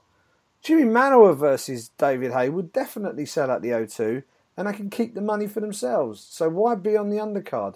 Be the main event. That fight, I think that fight, if you're going to do it, it makes sense to do it in the O2 in London. Balls to anybody else. Let them be the main event and let them make their money. I'll tell you what it would do, Simon. It would boost Jimmy Manuwa's profile. It would boost the profile of MMA in the UK. It would definitely boost the profile of the UFC because it would get coverage from Sky Sports, all the back pages of all the major newspapers here in the UK. And, if Jimmy Manuwa is in a holding pattern, given his record, and if it's only going to be a title shot that he's going to hold out for, why not do it? If, of course, the UFC would allow him to do it. And I think, again, this is what the Mayweather-McGregor fight might do, is the UFC is going to have to give the allowance for McGregor to do this contractually. And again, it's a difficult one because if you allow one guy to do it, why not allow another guy to do it? It's just once you kind of open those doors, sometimes it can be looked at from the outside looking in that you're kind of treating fighters unfairly, and it's kind of weird because the UFC have allowed their fighters to compete in grappling and BJJ tournaments and events and bits and pieces. Never anyone in boxing. This will definitely be the first if this Mayweather-McGregor fight happens. But I don't blame the fighters for trying to do this. You see Anderson Silva, Roy Jones Jr. They're talking about it. And hey, you know what, Simon? Worst case scenario. At least it's probably got Jimmy Manuwa a couple of extra headlines. Absolutely. And here's something that it came to mind on the way home from UFC London. With all of this talk, why not become a boxing promoter as well? UFC boxing. Why not add that string to the bow of that particular organisation? Give them the power to hold and promote boxing events. Yeah, MMA is the bread and butter. But if the line is beginning to get blurred, rather than be the one who's cut out of a deal, be the people who are slap bang in the middle of the deal. And I think that might make sense as well. But interesting to see what happens with Jimmy Manuwa. He's had a very interesting career path. He came into the sport very late. Took him 3 contract offers from the UFC before he eventually took one. And since then, he's gradually moved his way up. He's had a couple of setbacks. He's bounced back from them. And now here he is, arguably on the cusp of a title shot. He might need one more win, or maybe he won't. Maybe he'll get the next one. Who knows? But that was a landmark win for the poster boy on Saturday night. and the crowd absolutely loved it. Everybody loves a one-punch walk-off knockout, and that one was a little bit special from Jimmy the Poster Boy Manuwa. That wraps things up, Sandy, for the UFC London recap. It was a good week and a good weekend, and a fight card that everybody was crapping on actually delivered some good fights. And I think the people who bought their tickets will walk away feeling pretty happy with what they saw, I think. Yeah, I agree. But I think the next time the UFC comes to town, especially London, they need to deliver, especially with some big name value fighters, especially at the top end of the card. I think they got away with it this time because the tickets went on sale before they officially announced the main event, and I think there was the perceived, I suppose, misconception from the fan base that, oh yeah, sure, I'm sure the UFC will bring a Gegard Mousasi versus a Luke Rockhold or a Chris Weidman, someone of that ilk or caliber, to our shores and to our capital. That wasn't the case. Like I said, now that the fights and the events in the books, I've got no complaints about it. I think the storyline of Jimmy Manuwa headlining the card and winning is huge for him and used for, how many Londoners, in any kind of individual sport in the world, get the rub and get the shine like Jimmy Manuwa has got this past weekend in any given sport. If you look at some of the other UK or British athletes out there, you've got Andy Murray in tennis, but he's a proud Scot. And I hate the fact that the English media all of a sudden kind of claim a Scottish or a Welsh or a Northern Irish kind of athlete as British. But whenever there's somebody specifically from England, he's English. You know what I mean? I always hate that, and it happens too often. But right now they've got someone in Jimmy Manuwa who they can really get behind. And the one thing I will say about London events, and then probably we'll wrap this whole kind of segment up, it always gets the most media turnout of any European event, barring, I'd reckon, a McGregor fight in Dublin, right? The turnout was brilliant all week long, absolutely packed. And we've been on the circuit, Simon. We've been to events in Stockholm, in Berlin, in Rotterdam, in Poland, and it gets decent turnout, especially from the local indigenous media from the market that we're traveling to.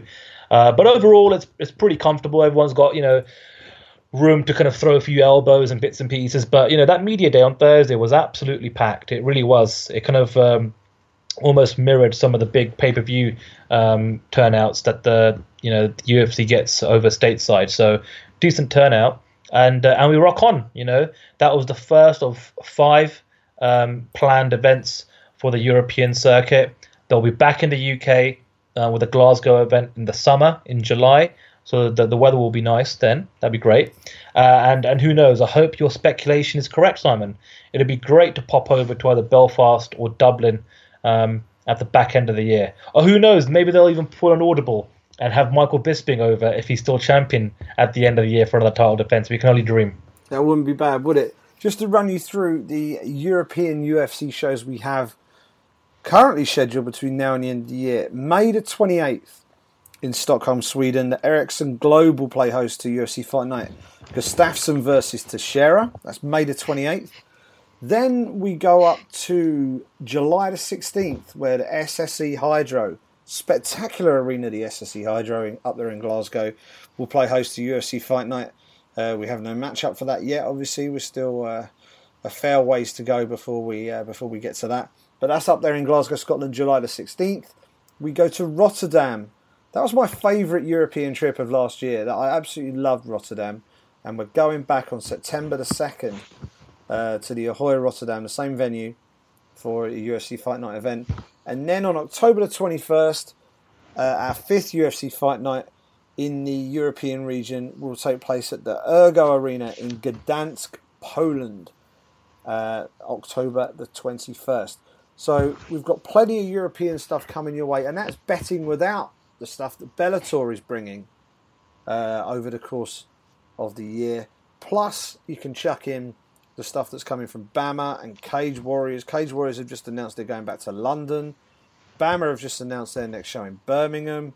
So things are really beginning to heat up, and it's really encouraging to see that actually, if you put all these dates on a bit of paper, it's a pretty busy schedule in and of itself. So it's really good to see the European scene really coming alive, and I suspect ACB might be coming back over as well. So we've got plenty of stuff to get our teeth into on this side of the pond. But the next big show will be UFC 210 stateside in Buffalo, New York. Daniel Cormier versus Anthony Rumble Johnson, the rematch. That's where we are with the show, Sandu. We're going to wrap this up and say goodbye, but we've got a couple of questions to attend to first, yeah? We've got a few questions, but actually, Simon, there's a bit of breaking news, and I want to be cheeky and quickly get a segment in on this right now. Let's do it. As we're recording, only because we might be the first ones to be able to react to it, and I want to be cheeky with the old SEO when this actually gets published. Let's do it. So Bellator, literally in the last half an hour, via the Associated Press, have just announced they're going to be heading to Madison Square Garden, New York City, with a pay-per-view event on June the 24th, headlined by Chael Sonnen versus Wanderlei Silva. So that's huge. That's massive for quite a few different reasons. Number one, Chael Sonnen versus Wanderlei Silva, that's been a fight that everyone's kind of sort of been looking forward to for quite some time anyway. It was a fight that the UFC were supposed to put along, I think about 4 or 5 years ago now. And they even had an Ultimate Fighter down in Brazil building up to this potential fight. Obviously, we know the story now. It's been well documented. They were both unceremoniously kind of departed from the UFC. There was drug tests involved and failed tests and suspensions, and they both managed to find them both of themselves in Bellator. And I'm absolutely surprised, Simon. I have to say, I'm gobsmacked. Madison Square Garden, Simon. Madison Square Garden, and it's going to be on pay-per-view. It's on June 24th, which is just a couple of weeks before International Fight Week for the UFC in Las Vegas. This is only the second time that the organization Bellator are going to attempt a pay-per-view event. The last time was Tito Ortiz versus was it Rampage, and then there was a fallout on that one. Or did that fight go through? I can't even remember now from the top of my head. But what's your initial reaction to that, Simon? My initial reaction is wow. The fact that they're doing it at Madison Square Garden is quite the statement as well. Bellator haven't been on pay-per-view for a little while either. So this is a big power move from Scott Coker there, and Chael Sonnen is coming back. I think there's going to be a certain amount of cynicism, if I'm honest, towards the main event, given the performance that Chael delivered against Tito Ortiz. Didn't cover himself in any glory whatsoever in that fight, and now Bellator are asking people to pay money to watch a main event featuring him again. King Mo and Rampage Jackson, sorry. That was the fight. It was King Mo, Rampage Jackson. Tito Ortiz pulled out of that fight due to injury. Now it's all coming back to me. There you go. That's it. So Chael Sonnen versus Wanderlei Silva, that's a fight that we were hoping to see 4 or 5 years ago. We're now going to see it at Madison Square Garden. It's great to see Bellator really spreading their wings with this. For me, the success of this card is going to be entirely dependent on who else is on that fight card. Ryan Bader has just joined the fold. You'd think sticking him on that card, maybe put him against Phil Davis, stick him on that card. Is this the time to give Michael Venom Page the push? Maybe that would eventually. Well, that would mean taking him off the London card because of the date. We're talking June 24th, aren't we? So that's a difficult one. That's a difficult one because he's on a London fight card and he's a London fighter, and I can already hear the British fans saying, "Shut up, Simon. We want him to fight in London." But if you're Bellator, you want him at Madison Square Garden, surely. It's a really tricky one. You want to put your best foot forward if you're going to go back on pay-per-view and you're going to showcase your best people. Michael Venom Page on pay-per-view, I think will certainly help shift a few pay-per-view buys, even if Chael Sonnen versus Wanderlei Silva doesn't. I think for everybody who's excited to see that fight, there will be people who are really cynical about it. But if you back that up with some real blue chip fights underneath, it kind of gives you a bit of latitude. So I think how that card is built underneath that main event will be absolutely critical to the success of it. I'm excited to hear about it though, and I think it's good that Bellator are continuing to grow. The UFC are the undisputed number one in this sport, but I think having a strong number two, chasing them on the rails, if you like, and trying to offer a viable alternative is good for the industry. It's good for the fans, and it just means we hopefully get to see even more good fights. This one's a bit of a throwback fight. I'd certainly be interested in watching it, but as I say, I want to see who's on that undercard because I think that's going to be the real driver of success for that event. There's a quote that I want to read out to you, Simon, and to our listeners. This is from Scott Coker via the Associated Press. We always said that when we came to New York, we'll bring the biggest and the best fight card we've ever had in the history of this company. We're putting it together, and our roster is robust enough that we feel like it's time to get into the pay-per-view business, so here we go.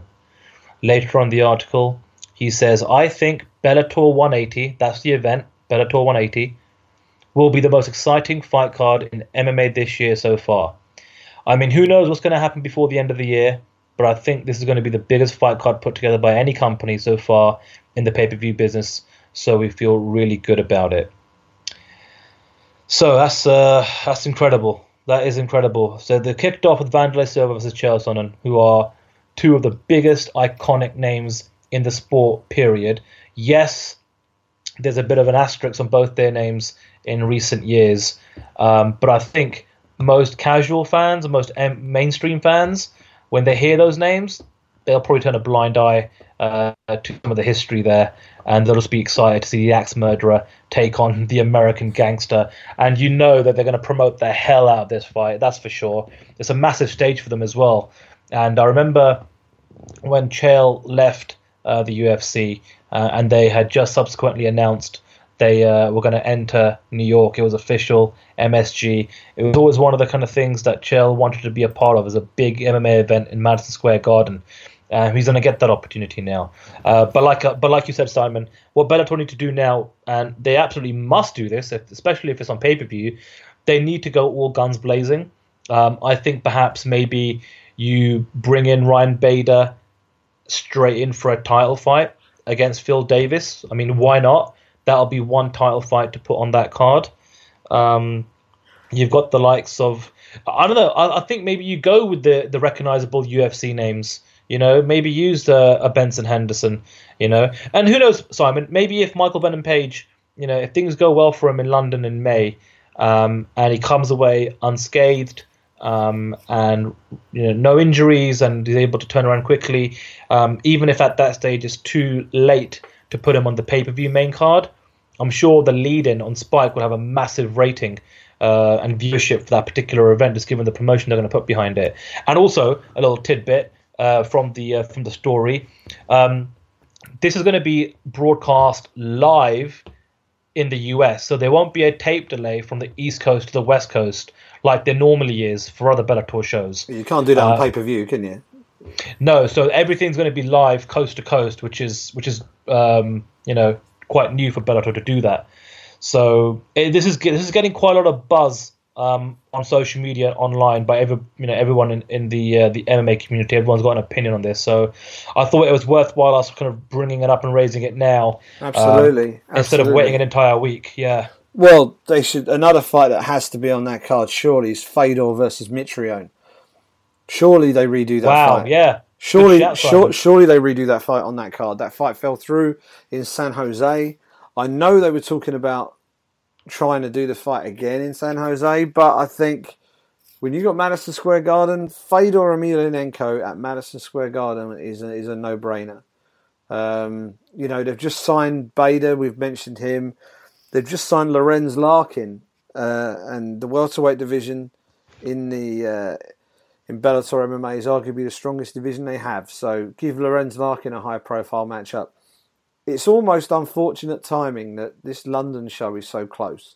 It's just over a month before, and three of the most bankable stars that they have are on that card. You know, Rory MacDonald is about to make his Bellator debut against another one of their welterweight stars, Paul Semtex Daly, who always brings the heat. That would make for a fantastic New York fight. Michael Venom Page, who's big box office and deserves to be on the big stage. All three of those guys are going to be competing at Wembley Arena just over a month before that fight.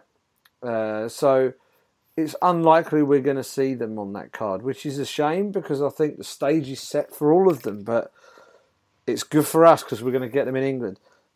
The other tiny nagging worry in my mind is there any possibility that given what they're looking to do in stacking the deck for Madison Square Garden, could they postpone this London event even and look to put it on later in the year in order to free up these stars? Because they've got a growing roster, but it's not an enormous roster.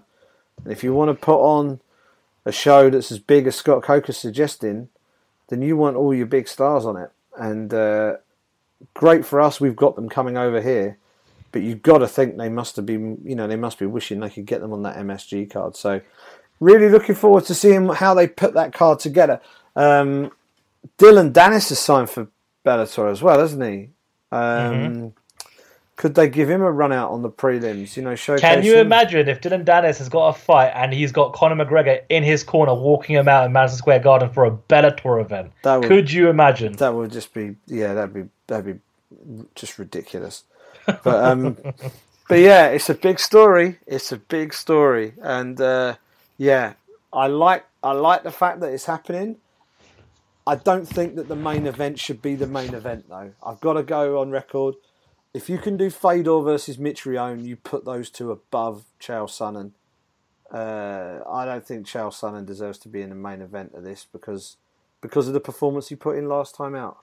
I think you need your most legitimate talent at the top of that card. I know he's a big name. I know he's a great promoter of the sport and all the rest of it. But if Fedor's available, you put Fedor at the top of that card. No questions asked. Without a doubt. Fedor Mitrione should headline that card. The main thing here to take away from a new story like this, Simon, is here we are in 2017. Bellator, like you said, are really kind of making waves now. You're into, I think, year 3 of the Scott Coker era. And this is what we want. We want there to be some real competition because competition makes everyone better. Right, makes the fighters better, makes the organizations better. There's more opportunities. Like I said, Bellator are aggressively expanding here in Europe, which means there'll be bigger and better fight cards here, more opportunities for us in the media, more events for the fans to pick and choose from in regards to what they want to see. So things are starting to spice up now. Really starting to spice up and heat up in the world of MMA, especially when it comes to top-level competition between two promotions. The UFC gobbled up Pride and Strikeforce, and they pretty much had it their own way for a long time. But now, Bellator this year are really starting to make some big statements. They continue to sign fighters when they become available from the UFC on the open free agency market. And you know what? It's good for the fighters. If they're getting paid more, they're getting better deals, the more power to them. So it's a story that I'm sure that we'll be monitoring all week long. And as we don't have actually a UFC event this weekend or next weekend, we were talking about what we'll do for next week's show. And I think it might be looking at 2 or 3 of the hottest news stories in the MMA cycle. And perhaps by then we'll have more information on this Bellator pay-per-view, which we'll talk about in more detail next week. Absolutely. Bit of breaking news on the Brit Pack from Mr. Sandy. Good stuff, mate. What have we got in terms of questions? Let's rip through. We're about to hit the 2-hour mark. Would you believe? We're only a few minutes short. This is another monster podcast coming to you from the Brit Pack. Thank you for sticking with us.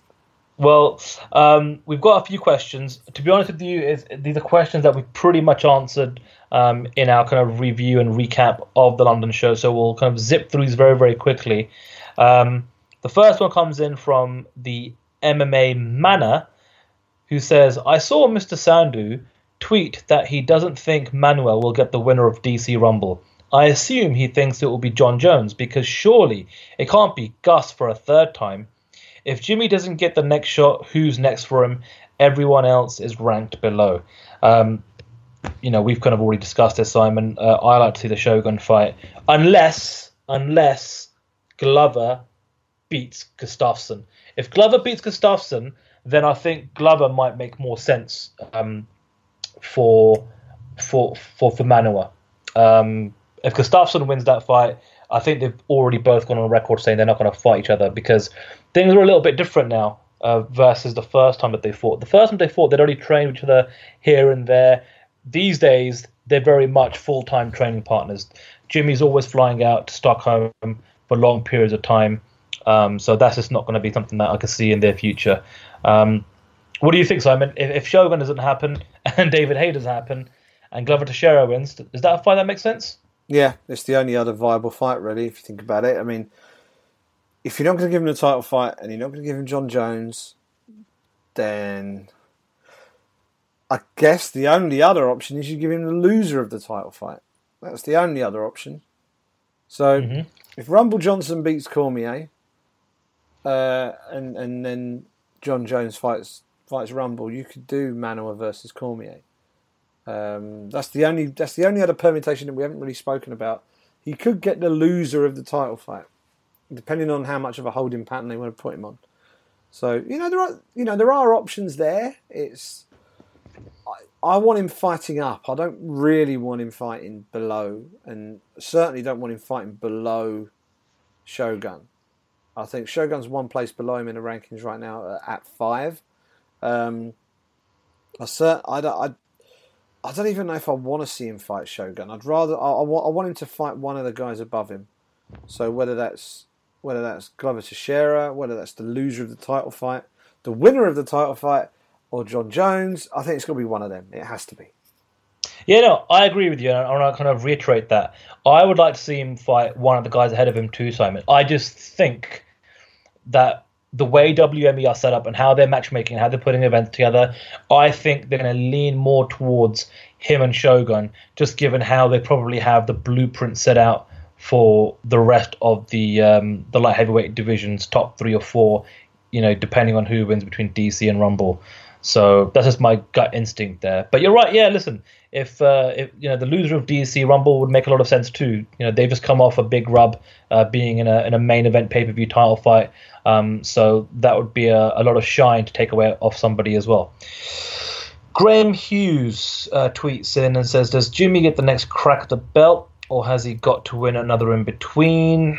Regardless of who he fights next, Simon, I think it's one more and then a title shot. You agree with that? Yeah, I think it's unlikely that he gets the next shot. It would be, obviously, if it comes, then fantastic. I think he might need to win one more, because he hasn't won a fight against the top 4 opponent yet. That's it's not a criticism, it's just the truth. He's beaten a guy who's a few places below him in the rankings. Beat him decisively, I think if he beats one of that elite group that I referred to earlier, then I think he deserves his title. He deserves his title shot. I think he arguably deserves one already, but I think he really needs to cement that, and a win over one of the top 4 will really do that. So yeah, I think probably one more against one of the top 4 guys, and then if he wins that, give him a shot at the belt. RG tweets in and says, in the immediate aftermath of UFC London, shouldn't we all be talking about Yorkshire's Mark Diakiese more? We absolutely should, and we absolutely are. And I think in the coming days, weeks, and months, we'll see him get more exposure. I thought it was a nice little bit. I think he posed for a gay magazine, which got headlines, and it's 2017. It is what it is. But kudos to him, because I think a lot of alpha males in this sport especially combat sports, perhaps wouldn't go down that route. So I thought that was I don't want to call it a brave decision. That's not the kind of word I'm looking for. But I thought it was really great to see that a young alpha male athlete from a combat sports arena would be willing to do something like that. And again, all it's doing for him is breaking barriers. It's tapping into a new market. It's perhaps educating a readership or an audience that perhaps, I don't know, may not be into this sport. Who knows? But I thought that was great to see. And if we can see more opportunities put out in front of him, because aesthetically he is got this kind of charisma and personality that shines through. We talk about his choice in hair color and hairstyle, which it makes a statement. It makes people it makes them noticeable and stand out, just like the red mohawk did for Dan Hardy. So I love that kind of stuff. Yeah, I mean he's a star in the making, isn't he? I think the thing with him at the moment is we're still in the discovery phase with Mark Diakiese. What we're seeing of him right now is really, really good. It's really exciting. We haven't seen him come up against adversity yet, and we haven't seen just how good he can be yet. So we're still in that discovery phase, and I think we're going to. Hopefully, he can stay injury free, and we can keep him active over the course of the next 12 to 18 months, and we get to see him another 4, 5, 6 times in the next 18 months. And I think by the time we get to the end of that period, we'll have a very good idea of just how far that lad can go. I'm excited at the prospect of seeing him really progress, because he's just got that. He's got that X factor about him that I think could potentially make him a star. Michael Venom Page has got it, and I think he's got it too. They're not the same. They are different. They are different fighters. But I do think they've both got that X factor that just marks them out as being a potential superstar. But you've got to earn your stripes. You've got to work your way up, and you've got to get to that level. MVP is doing that in Bellator, and he's being very successful. And Mark Diakiese so far is doing very similar things in the UFC. Really excited to see where they go. And isn't it great to see people getting excited over a British fighter working their way up? We're the Brit Pack, and to see a British fighter generating this much excitement, not just over here, but the boys over in America, our American and Canadian colleagues in the MMA media over there, they're beginning to get excited about Mark Diakiese as well, and I think is fantastic to see. And the sky's the limit for him. Let's see how far he can take it. And the final question comes in from Bailey. He says, after another fantastic performance from Mark Diakiese, who would you match him up with against next? And we spoke about this a little bit earlier on. I love your idea of Sage Northcutt, Simon. Absolutely. I think that would be fantastic if they went down that route. I know our colleague Mike Bonn in his Joe Silver's shoes, not here anymore, but Sean Shelby's shoes article for MMA Junkie mentioned Brian T. City Ortega, which I wouldn't mind either. But whoever it is, hopefully it's if it's not a ranked opponent, it's a name opponent. And I think Diakiese is now ready to step up and start to see what he's capable of. And he's a very flashy fighter. So yeah, that's what I think he should do next. Yeah, if it's in America, Sage Northcutt. If it's in Europe, David Tamer. They're the two. Either one of those, you'll make me a happy man. And that's it. That's all the questions for this week, Simon. Again, just to let everybody know, if you want to get your questions in throughout the week, and actually, if you're listening, we'd really love to have you really inundate us with as many questions as you can throughout the next 7 days. So whenever you're listening to this, if you're listening to this on a Tuesday morning, a Tuesday afternoon, a Tuesday evening, take a second, think about something that's coming to mind. What's kind of really causing you to think about things in the MMA circle and the MMA bubble? And hit me and Simon with a question or two, because I think we're going to need it next week, because there's no UFC event on this weekend or next weekend. So perhaps we can open up the platform next weekend and perhaps just do a lengthier Q&A segment. So get your questions in. The handle to include, regardless of whether you're including me or Simon, is at the BritPack MMA. That's the handle you have to include if you want to get your question included into the show. I'll then find it, give it a like, so you know that it'll get mentioned in the show, and that's it. Bob's your uncle, Fanny's your aunt. Great stuff. That's one for the American listeners to try and work out what the hell you just said. But yeah, that is episode number 32 of the Brit Pack, a bumper edition of the Brit Pack this week. Thank you for sticking with us for the past 2 hours and 5 minutes. We will leave you to the rest of your week. Please do hit us up with questions, as Sandhu said. Tweet us at the Brit Pack MMA. You can check out our website where you'll find all the details about the show. That is thebritpackmma.com. You can subscribe via iTunes, Stitcher. It's late. iTunes, Stitcher, SoundCloud, and Acast. And you can obviously check us out on social media at Sandhu MMA and at Simon Head. That was the Brit Pack episode number 32. Thank you so much for listening. Enjoy whatever you've got planned for the next week. I don't think we've got too much on in the way of major MMA events. So feel free to tweet us and let us know what you're going to do with your gap weekend. I'm going to be watching MotoGP. We will not be doing a podcast on that. We will speak to you in a week's time. Until then, speak soon.